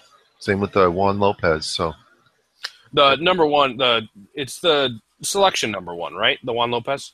That's right. The Corona Gorda. Corona Gorda? Yeah, okay. That's what I was thinking. Is that only a cab, or can you find boxes of 25 still? No, they're 25s as well as cabs. But I bought the 25s. I didn't see any cabs of 50. To be honest with you, I'm not sure if you can get the ones in the cabs. I know you can get the twos. They had twos in a couple shops, but I was more interested in the Corona Gorda. So, well, yeah. But yeah, there was never any rush when I woke up in the morning as to what I was doing or at night where I was going. It was just kind of where I end up is where I end up. So that's awesome. Any good parties, cool stories, interesting people you met that you didn't expect? So the person I went down with there, I'm going to say the person I went down with because it's just easier. I mean, like I said, we didn't plan to go down together. We just hung out quite a bit. We ended up hanging out a lot when I was down there, and it was pretty cool. He's an older gentleman that has been around cigars for a few years. He really experienced, been to Havana probably about 20 times, been down to the States for all kinds of cigar meetups and herfs. Oh, I don't know, a countless number of times all over the place. So on the Monday night, I ended up getting invited by him through the guys that he was going to the dinner with. The Ami Cigar dinner was Monday night, and he was part of that, and he got me invited because I was with him, and so I went with that. No expectations, didn't even know that they were having this party, and had an amazing time. It was fantastic. So many, and it was all Americans. So this trip was, I think, out of all the people I saw, probably a third to maybe almost maybe a half of the people that I saw in Havana and in the cigar shops were Americans. Wow. That's crazy. If I had to guess, of all the different people I saw, I probably saw about 120 Americans down there. And like I said, I didn't go to any of the dinners or the events other than this Emmy cigar dinner. So it was crazy. So there was a lot of Americans. You know, it's I heard some statistics that what was it, in 2010, I think they were from, something like 100,000 Americans visited Cuba. And then last year, the first full calendar year since some of these things have been into effect, it was something like 500,000. It had just absolutely started going crazy, and it's not even legal to go yet. It's just easier to go. So, man, that's I think that's just going to keep changing. Yeah. It was the most common theme and question that was asked that I heard everywhere, cigar shops, the dinner, everywhere was, do you know how many we're allowed to bring back? Because nobody really knew for certain. And nobody knew what the limit through Mexico was. Right? Yet, obviously, all these guys are going through Mexico, doing the transfer through Mexico, and they had to do the changeover in Mexico, and nobody knew that things were happening, right? So they're all like, oh, Mexico has high taxes. Like, do they allow you only 25 or 50? And if they're over 50, how much is it going to cost? And is it going to be hard to get out of Cuba with more than 50 custom rolls? I think on the U.S. end of it, I think the limit is 100 cigars or $800 before you have to declare and pay duties. What we were told, well, not we, but that's what everybody was saying. And then other people were saying, well, yeah, but what about the custom rolls? Because $800, I mean, you can claim those peso cigars and blah, blah, blah. So they weren't also sure if there was a limit on the number in through Mexico as well. So, well, limits are flexible. Yeah, you know that very well, don't you? Yeah, the limit flying into this country for residents is 25 cigars, and I've personally toted hundreds of cigars at a time into this country, but technically I'm not legally a resident, so I didn't think that applied to me. Now, Kip, were you the one who told me that you had a carry-on that once got flagged because it came up as having too much biologicals in it? More than once. That happened. Every time that's happened has been in the U.S. The scanner will pop up and say it's too big a mass of organic material, and they pull everything out and move through it. And that happened most recently this summer, coming back from IPCPR. Every stop, every freaking airport had to dig through my carry-ons. Yeah, so it was fun dealing with them, and I just literally sat back and just listened to them all converse and try and figure it out, and I'm like, I don't know, I have my own problems. Limits are. Yeah, So, it's a lot harder when your own personal customs is in your bedroom with you when you unpack. yeah, yeah. Our and then informing all the Americans of what they would pay in taxes if they were to bring back as much as if they were going into Canada. So cigars in Canada, and just the shocked look on everybody's face was funny. I remember back in the day when I was really into pipe tobacco, I traded regularly with guys in the UK, and because their taxes are just insane. And English pipe tobacco, processed and manufactured in England and exported to the U.S., could be ordered from the U.S. and shipped there covertly at a tiny fraction of the price of what they would have to pay for that same English tobacco in their local store. Funny how that works. Kind of like you being able to get the the Quesada Españas for $5. I still don't know how that works with the Zona Francas. I'm not asking any questions. No, I wouldn't either. Yeah, the last thing you need is for that well to dry up.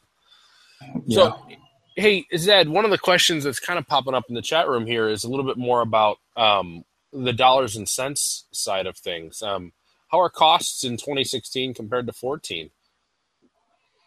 Well, so 2013, I also went down to Cuba on a free trip. My mom actually won a trip to Cuba, Veradero, through Facebook. You know those ads on Facebook for travels?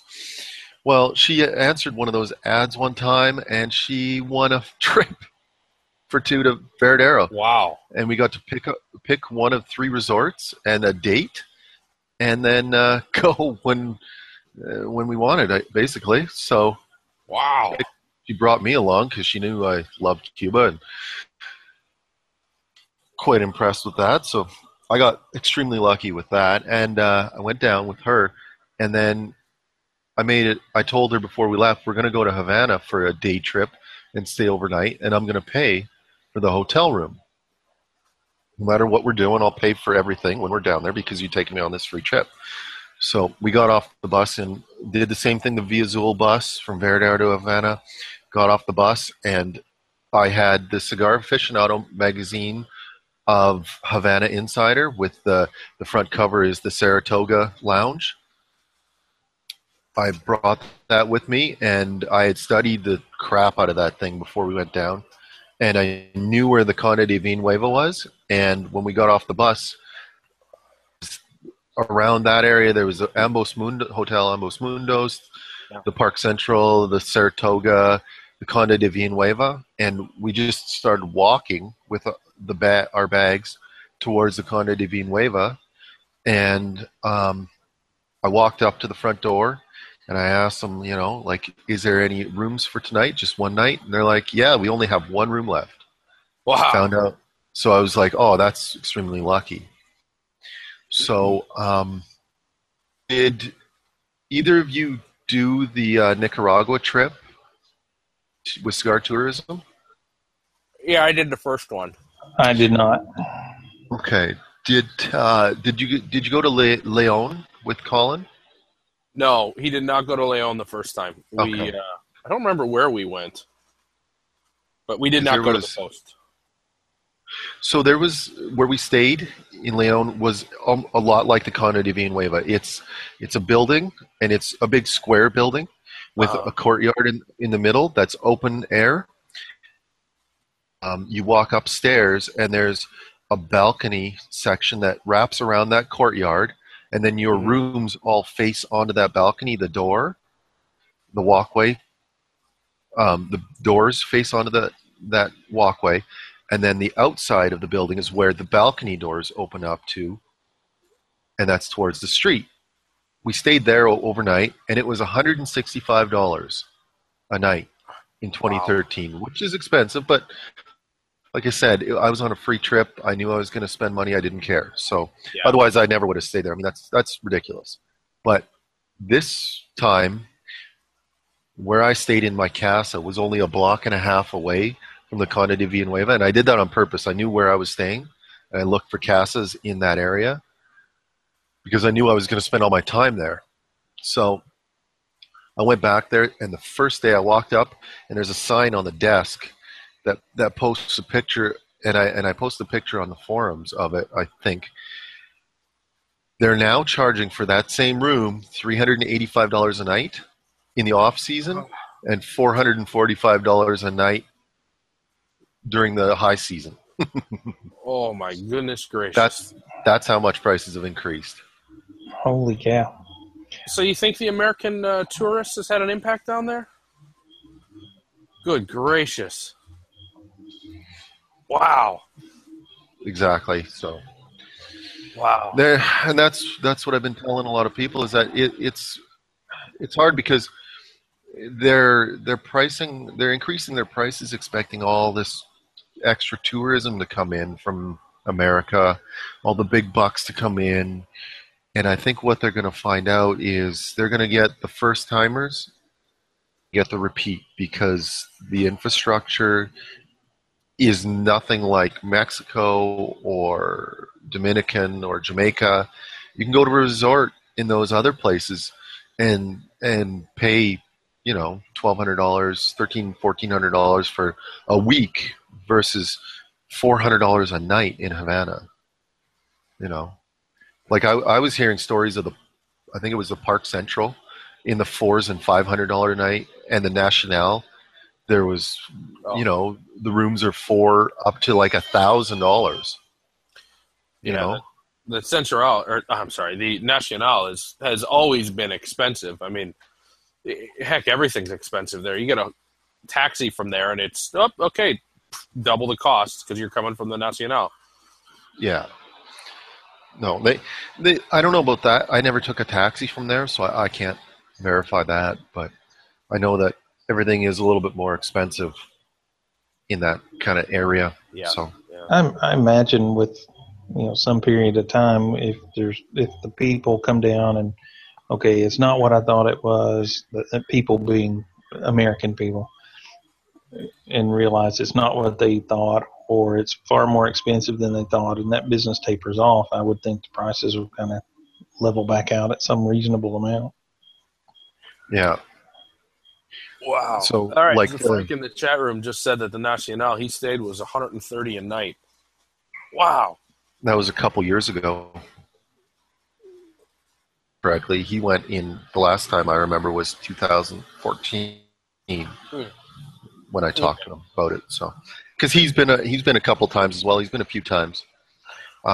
We almost met up the one time. We tried to meet up, and our time never coalesced because he's 7 years. He's been going cool. 7 years ago. Oh, that was $130 a night. Wow, 7 years ago. Wow. Yeah. So, right. So prices have gone up. Like you used to be able to go to La Bodega del Medio. Go there and get a drink, for like $4, and now they're like $6. So, well, what about prices are increasing? What about food? I mean, I know that Havana has always had a bad reputation in terms of food, but the last 5 years or so, there's been so much transition there. I know you had posted something about a meal that you had being spectacular. Did you get to Abel Esposito's Casa de Abel? I think that's what his restaurant's called. So what I've heard from Cubans being in Veradero and talking to them is there's 3 different levels of food. I don't know if this is true or not because it was only told me by one person that was kind of a passing conversation, but he told me that there's 3 levels of food. There's the people, they get food and they have a quality of food, a level of quality. There's hotels in Havana, and all the restaurants like the paladars and whatnot. They get a certain level of food quality, and then the resorts in Veradero get like the lowest, and the resorts in Havana get like the lowest end of your food quality. And I think the majority of people talking about food in Cuba are either going to Veradero and going to the resorts, or not eating at the right places, to be honest with you, in Havana. Because I've been to resorts. I've eaten at 4 different resorts in Veradero, and one of them was good, one of them was okay, and 2 of them were pretty crappy.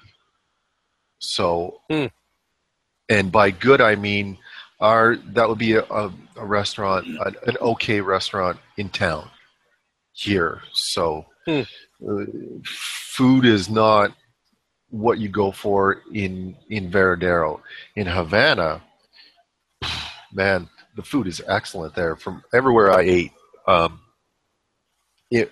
And that was one of my main ideas going down when I thought I was going down alone, was to go to a bunch of restaurants, the nicer restaurants, and eat at the good ones and that are, have a little bit of reputation, because I wanted to see what they're making and whatnot. But what ended up happening was I ended up spending so much time in the cigar shops and conversing with other people that I didn't really get to any of the restaurants, because I got busy trying to find, I got busy walking around a lot and just not being as hungry as I was expecting. So I'd stop in at a little tiny hole in the wall that Cubans were eating at, and I'd grab food from there. So, and that became my theme after the second day, was to find places where Cubans were eating and eat cheaper food and see if it was any good. And it turned out, and it worked out fantastic. They have even the stuff that the Cubans were eating in general was pretty damn good. So, I mean, it was better than I was expecting. I was expecting to go down and eat some Cuban food and, eat a couple bites and then go somewhere else and try something else, because I couldn't. That wasn't the case at all. That's kind of been my experience here. There are some good restaurants in Santiago, and the pricing's very reasonable. And it's half to 2/3 what I would have paid for the same thing in the States. And there's street food, which can be really good, or it can be really bad, or it can leave you with a stomach bug for a few days. My favorite food, without even a close second here, is in the campo, or just with people in their houses and stuff. Just what people are making at home. It's just simple food, but man alive, you just can't beat it. Rice and beans. Give me rice and beans, and yeah.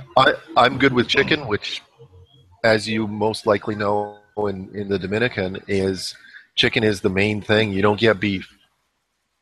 Yeah, absolutely. And the here, I don't know why, but it seems that the native people here prefer not to have much fat on their beef. It makes it tough and chewy and flavorless most of the time. We have not found good beef here outside of a couple of restaurants that have it imported. But so chicken and pork is pretty much the limit. Yeah, pork as well. And goat. There's a lot of goat here. Chivo. Yeah, when I went down in 2013 and stayed overnight, beside the Casa Conde de Villanueva, there's a restaurant called La Imprenta, and it's actually a somewhat known restaurant. And that was the first time, as a Canadian and being a free country, that was the first time I'd ever sat down, had a meal, and a cigar in the middle of a restaurant at the same time. You can you can still do that here.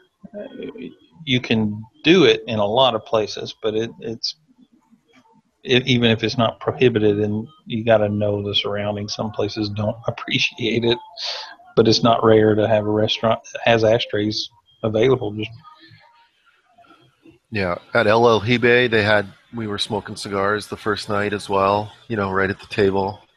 There was other people smoking cigars. It's just, you go down to a that, and honestly, in some respects, you feel way more free to exercise your rights as an adult and do things that you actually want to do without being criticized. It's around here, like even walking around with a cigar in the streets you're getting the and dirty looks. I have to say, I I remember some photos that were put on our forum. I think it was Ian.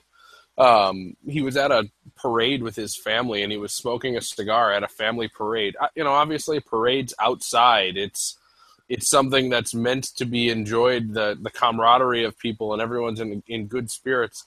And I have to say, my reaction to those photos was, oh my gosh, he smoked a cigar in the middle of a parade route when things were going by and he was surrounded by other people. I can't believe that he did that or that he could do that. It's just we are so kind of browbeat into this idea of, it's the Bob McDuffie mentality the Bob McDuffie idea that we're trying to have it beat into us that this is such a horrible thing that we're going to eventually kind of program ourselves out of it, and it's working. Yeah. Unfortunately. Completely unfortunately. Now, if you were to, not to force this upon you, but if you were to say 2 or 3 of the best cigars you had last week, what would they be? There was the Alex custom rolls, because I spent a lot of time in the Comodoro and at the Conde de Villanueva where Ronaldo rolls. I smoked a lot of their custom rolls, and Yolanda's stuff was at the Malia, which I spent a lot of time at as well. Mm-hmm. Alex's stuff is still my wheelhouse. Very flavorful without being overpowering. Ronaldo's stuff has a lot of spice and a lot of power up front. It backs off after the half inch or an inch in. It starts to back off and it rounds out, and it becomes a lot better. But Alex's stuff is still just it's right there, right? And all the guys at the Ami cigar party, I think like most of them had already ordered cigars from Alex, and that's why I was saying he was the hot commodity. So it was pretty interesting. I walked in there, and in behind the counter, just bags and bags and bags of cigars behind the counter for all the people that were coming in. And it was all the Americans. We'd sit there at the Commodore. The Americans would come in, and they'd all grab the cigars from behind the counter and walk out with just tons of custom rolls. So, that. And I think, like I said, that punch really surprised me at how good it was at the age that they were. So, but I didn't smoke anything like too rare, and the Mag 56, because I had bought a box before, but I hadn't opened it, and I'd been looking to get singles this time going down, so that I didn't have to open the box and let it sit for a few more years at least. So I bought some singles, and I will tell you that Mag 56 is the Oppmann Mag 56 EL from last year. Giant cigar. There's no question about it. It is a 56 ring gauge. Many people are unhappy about the size, but the cigar is rich and has characteristics out the yin yang. I don't know. It's just so. If I'm gonna recommend a cigar, definitely that Mag 56 is something to look for if people are interested. It's expensive though. But sure. Well, and you have to be able to tolerate Oppmann. Well, yeah, and that's what I smoke, right? So, No, I know. I'm just I'm giving an you a up hard and time. whore. Well, that's awesome. I'm envious of your trip. I have loved living vicariously through your photos that I've seen. I was really happy to hear that you were at the Ami Cigar party. I knew a lot of people there. I'm glad that you had a great time and that you Yeah, enjoyed that camaraderie. It's a good group of people, definitely. those Did guys you were meet awesome. Gino, the lone Italian, I believe? Oh yeah, yeah, he Yeah, was there. AJ it's Patel was there as well. Um, yeah, there was a bunch of guys. Nakamura from Japan. He was hilarious. It yeah. was fun meeting him as well. Um, the one thing that I did, like, there was two things that I really wanted with me that I wanted to do was I brought some baseball gloves and some baseballs. Brought five baseball gloves with me and a whole pile of. And there was a Cuban guy that was helping all the Americans at the Ami cigar party. I gave them to him because he knew of all the people that would need them. And I was really happy that I got to go down and give those to people that actually need them where they were needed. But the other thing was I brought two cigars with me. One was the Alex's 2014 and Ronaldo's Canonazo from 2014. And the reason I brought those was I know those guys don't have anything aging, and they don't even have a concept of it. Hmm.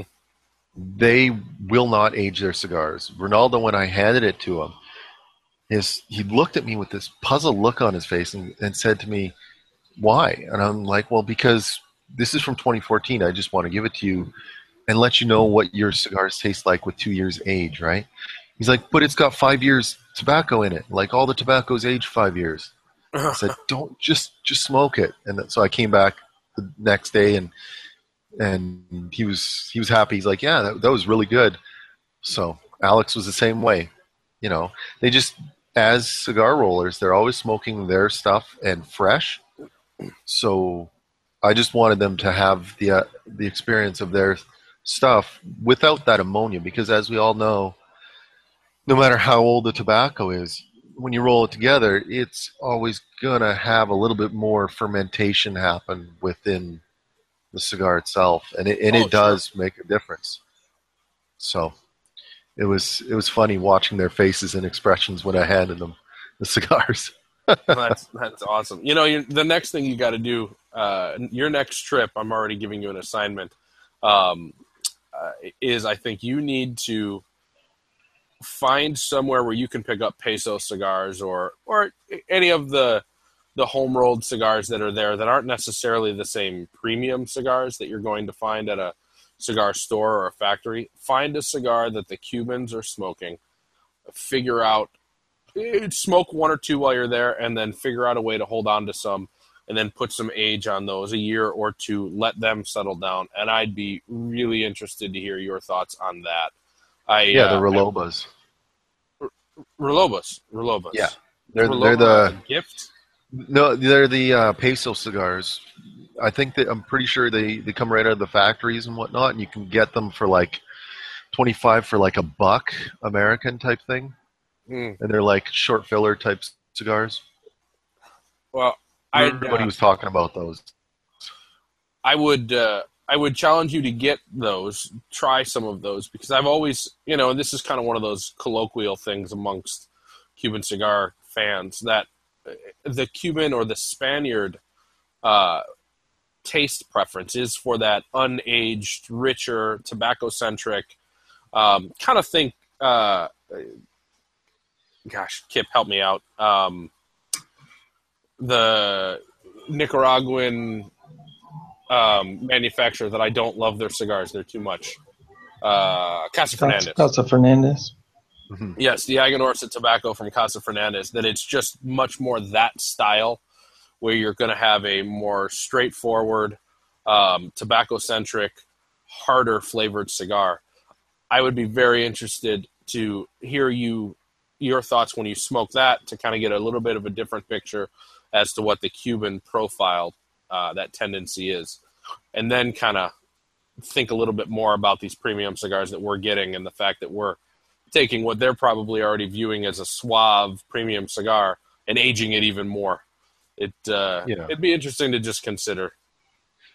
So, Yeah. Well, thank you very much for sharing all that, for kind of taking us there with you. You've got a lot of photos, a lot of good information up at the Half-Ashed Forum. Anybody who's just intrigued more or looking for a pictorial part of this tour, head to halfash.com, click the forum tab at the top, check it out. I know I have been very interested following along when you were there, so now I'll be very interested to hear your wrap-ups. So thanks, my man. This is awesome. Yeah, no problem.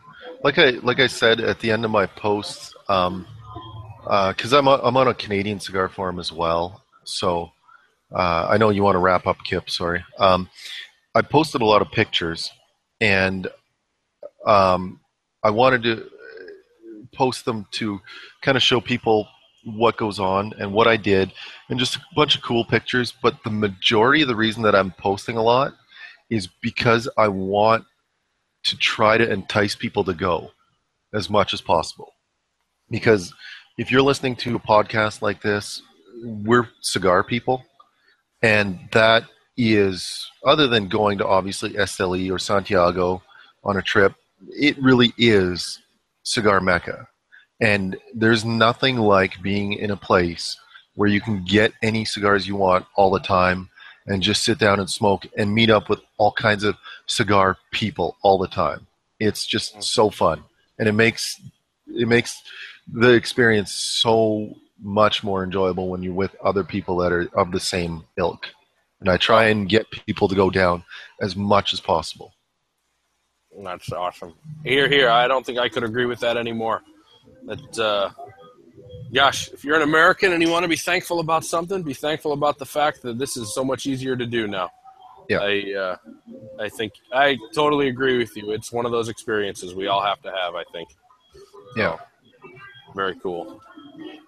Well, not that our sorry lot can live up to a story or a series of stories like that, but do we try to take the podcast into a different direction here and make fools of ourselves, guess what we think this Unbanded is, Kip? We can. I don't know that I have anything more specific than what we've already said, other than it remained reminiscent of that caucus to me, like it was maybe even some Rocky Patel product, although one that I have to say I enjoyed more than, again, still in my head, when I drifted away from Rocky Patel, it was for a reason, and I just haven't been into his brand of cigars in quite some time, but I actually enjoyed this cigar, and I don't have anything more specific than that. I mean, I don't think it doesn't strike me as what we would typically call. I mean, it's not as bold maybe as a lot of Nicaraguan puros. It's not as nutty or less brash as a Dominican cigar. I don't even know that I could pinpoint any nationality I wanted to stick my neck out for. No, I'm in very close agreement with you on that. I don't have a lot of I don't have a lot of solid thoughts. This doesn't really push me in any direction different from what I've already said. I did light up the second of these Unbandeds during the show. I'm halfway through that, and this one is much maybe sharp isn't the right word, because that gives the connotation of a little bit more strength. It's not a strong cigar at all, but there's that crispness that I talk about. The citrus flavor that's here, and that was in the other one, is much more pronounced here. There's a little bit of a variation in flavor. Still a good cigar. The chocolate or the cocoa flavor is there. Maybe that's kind of where that is got a little bit more interplay with the citrus. That kind of bitterness from the cocoa is making the citrus stand out a little more because it's there. Yeah, and a little bit more. I kind of had that cocoa kind of flavor, that dry cocoa, less so than finished chocolate. Certainly not dark chocolate, but it was a little brighter, a little airier maybe than what I would typically say. Oh, this is a cocoa flavor. The first one that I had was much more in line with chocolate. This one is much more in line with that aroma of cocoa powder, where it's just it has that essence of kind of a chocolatey. I don't know, just an aroma is a really great way of putting it. It's much more of a cocoa aroma than a chocolate flavor here. So hey, if I'm gonna be a little honest, I think one of the reasons why I wasn't always the biggest fan of Rocky Patel's was some inconsistency. So am I seeing inconsistency amongst two cigars of the same ilk, or you said ilk earlier? Now it got me thinking that of the same brand, am I just gonna kind of be mean to him unnecessarily because I don't love the Rocky Patel brand? I don't know, but I don't think I will have any other guess other than the Rocky 15th, but that really is just because I'm forcing myself to make a guess. So, and here we go. It's not the 15th. I know DC, and it's not the 15th. All right. This is... He's the not that envelope is empty. And I am unwrapping. Oh, interesting. This is a Henry Clay. The wrapper is a broadleaf Maduro. The binder and filler are Dominican. And the origin is also Dominican. So, very, very interesting. This is DC says in the chat room, he did this to you on Dog Watch with the same cigar. No joke. Yeah. Wow. I remember that. Wow, I do not. So there's the little write-up on this, and he's got a side note here about Pete Johnson liking the Henry Clays. Even came out with his version of the tattoo line in a Henry Clay partnership. He has his Casita Criollo, which is a bit of a shout-out to that cigar, he says. So, well, there you go. That Zedman, you brought up that Casita Criollo. Maybe we should say you guessed this since you said that name earlier regarding broadleaf. How's that? No, I No. was thinking that that's what we do here. What a goal. I was actually thinking the Henry Clay earlier, but I wasn't going to say anything. Oh, really? Now, why would you think Henry Clay? Yeah, because I used to talk with DC a lot, and he really likes that brand. And I remember that he did that to you back on Dog Watch as well, and that's why it wouldn't have surprised me. So I just didn't want to say anything before it was over. Oh, well, you're totally allowed to screw with us. I mean, for Pete's sake, the show's called Half-Ashed. We barely take anything serious. In fact, I don't even think Kip that's his real name. He hasn't been serious for 146 episodes. Or 156. Yeah, I still doubt that. Well, DC, thank you as always, man. This was good. It was very good, and knowing that the Henry Clays are certainly in the lower end market, this is another one that I need to chalk up to you, expanding my palate while increasing the size of my wallet. I love that. Were the blend components on that paper? Not strict details. There were comments about country of origin and that it's a broadleaf Maduro wrapper. So just Dominican binder and filler, and that it's from Altadis in the Dominican. The size is a 5.6 by 46 Brava a la Conserva. Conserva. So, pretty good. Yeah. I'd smoke this cigar again. I hope that on Dog Watch I said I liked it. Very cool. Yeah, I can't remember. Yeah, I don't remember either. And you know what? You can't get the old Dog Watch episodes anymore. They're gone. They are indeed. And I keep saying that I'll look it up on my desktop because I knew I had probably about 300 of them on the desktop. So wow. Oh, that's pretty cool. Well, hey Adam, I can't tell you how much we appreciate the spur of the moment partnership here, joining on to make this a trio. I know Kip and I appreciate it, and heck, this has been our longest show in quite some time. So yeah, it's nice when now I can give somebody else a hard time about talking a lot. Yeah, yeah. Well, it's been good. Good. I did. I kind of mentioned it, alluded to it earlier, but I found out quickly how it is for Kip to live in Dominican Republic with all the noise, because the casa I stayed in had 2 balconies with bifold doors, and the bifold doors have a window on one side and then slats on the other, on the interior door, and all those slats are open to outside, so you don't have any noise restriction. Yep. So vehicles running down the street and the buildings being like, I don't know, 20 feet from each other across the street, all you hear is noise all day long, all night long. 6 o'clock in the morning, people screaming from balconies, down to people in the streets yelling conversations. Yeah, and here we don't have AC, and all the windows in the house are open all the time. We have screens now in this house, thankfully, keep the mosquitoes out. But yeah, really, there's nothing. We don't even have the slats in our windows here; just bars. Man, yeah, and with all the noise that Kip always gets during our podcasts, I've often said in chat how much I admire how patient he is.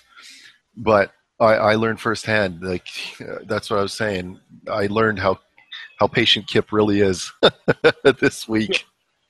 People don't know how many 100 times I click this mute button during any given show. If I'm not speaking, I'm muted, because you never know what's about to happen. I have to say, I'm blown away by the fact that I don't think we had one car go by during the recording.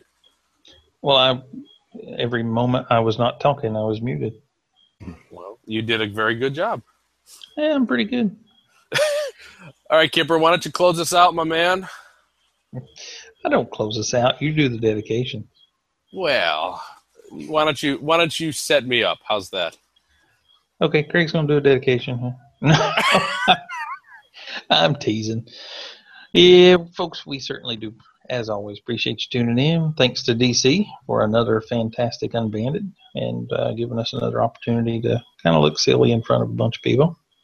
If you tune back in next episode for 157, we will be smoking the La Flor Dominicana TAA 47, which was this past year's voted favorite amongst the retailers that attended the TAA conference or convention. But in the meantime, if you want to get in touch with us, you can catch us at Craig at halfashed.com or Kip at halfashed.com. And we'd love to hear from you. Otherwise, you can also find us on all the typical social media outlets.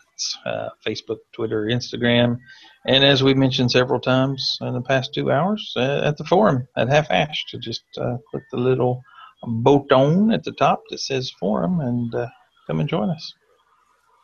Well, tonight was a blast, and makes it awful simple to send a dedication out here to Mr. Z himself, none other than our good friend and yours, Z-Man, the Zedster, Mr. Edom. I appreciate it greatly. It's nice of you to jump in, make the show a little bit different tonight, bring another character to the recording, and tell us all about not just what your trip was like, but what Havana's like, what that dream we all have is obviously a little bit more like than it was yesterday when we hadn't heard everything. So this is awesome.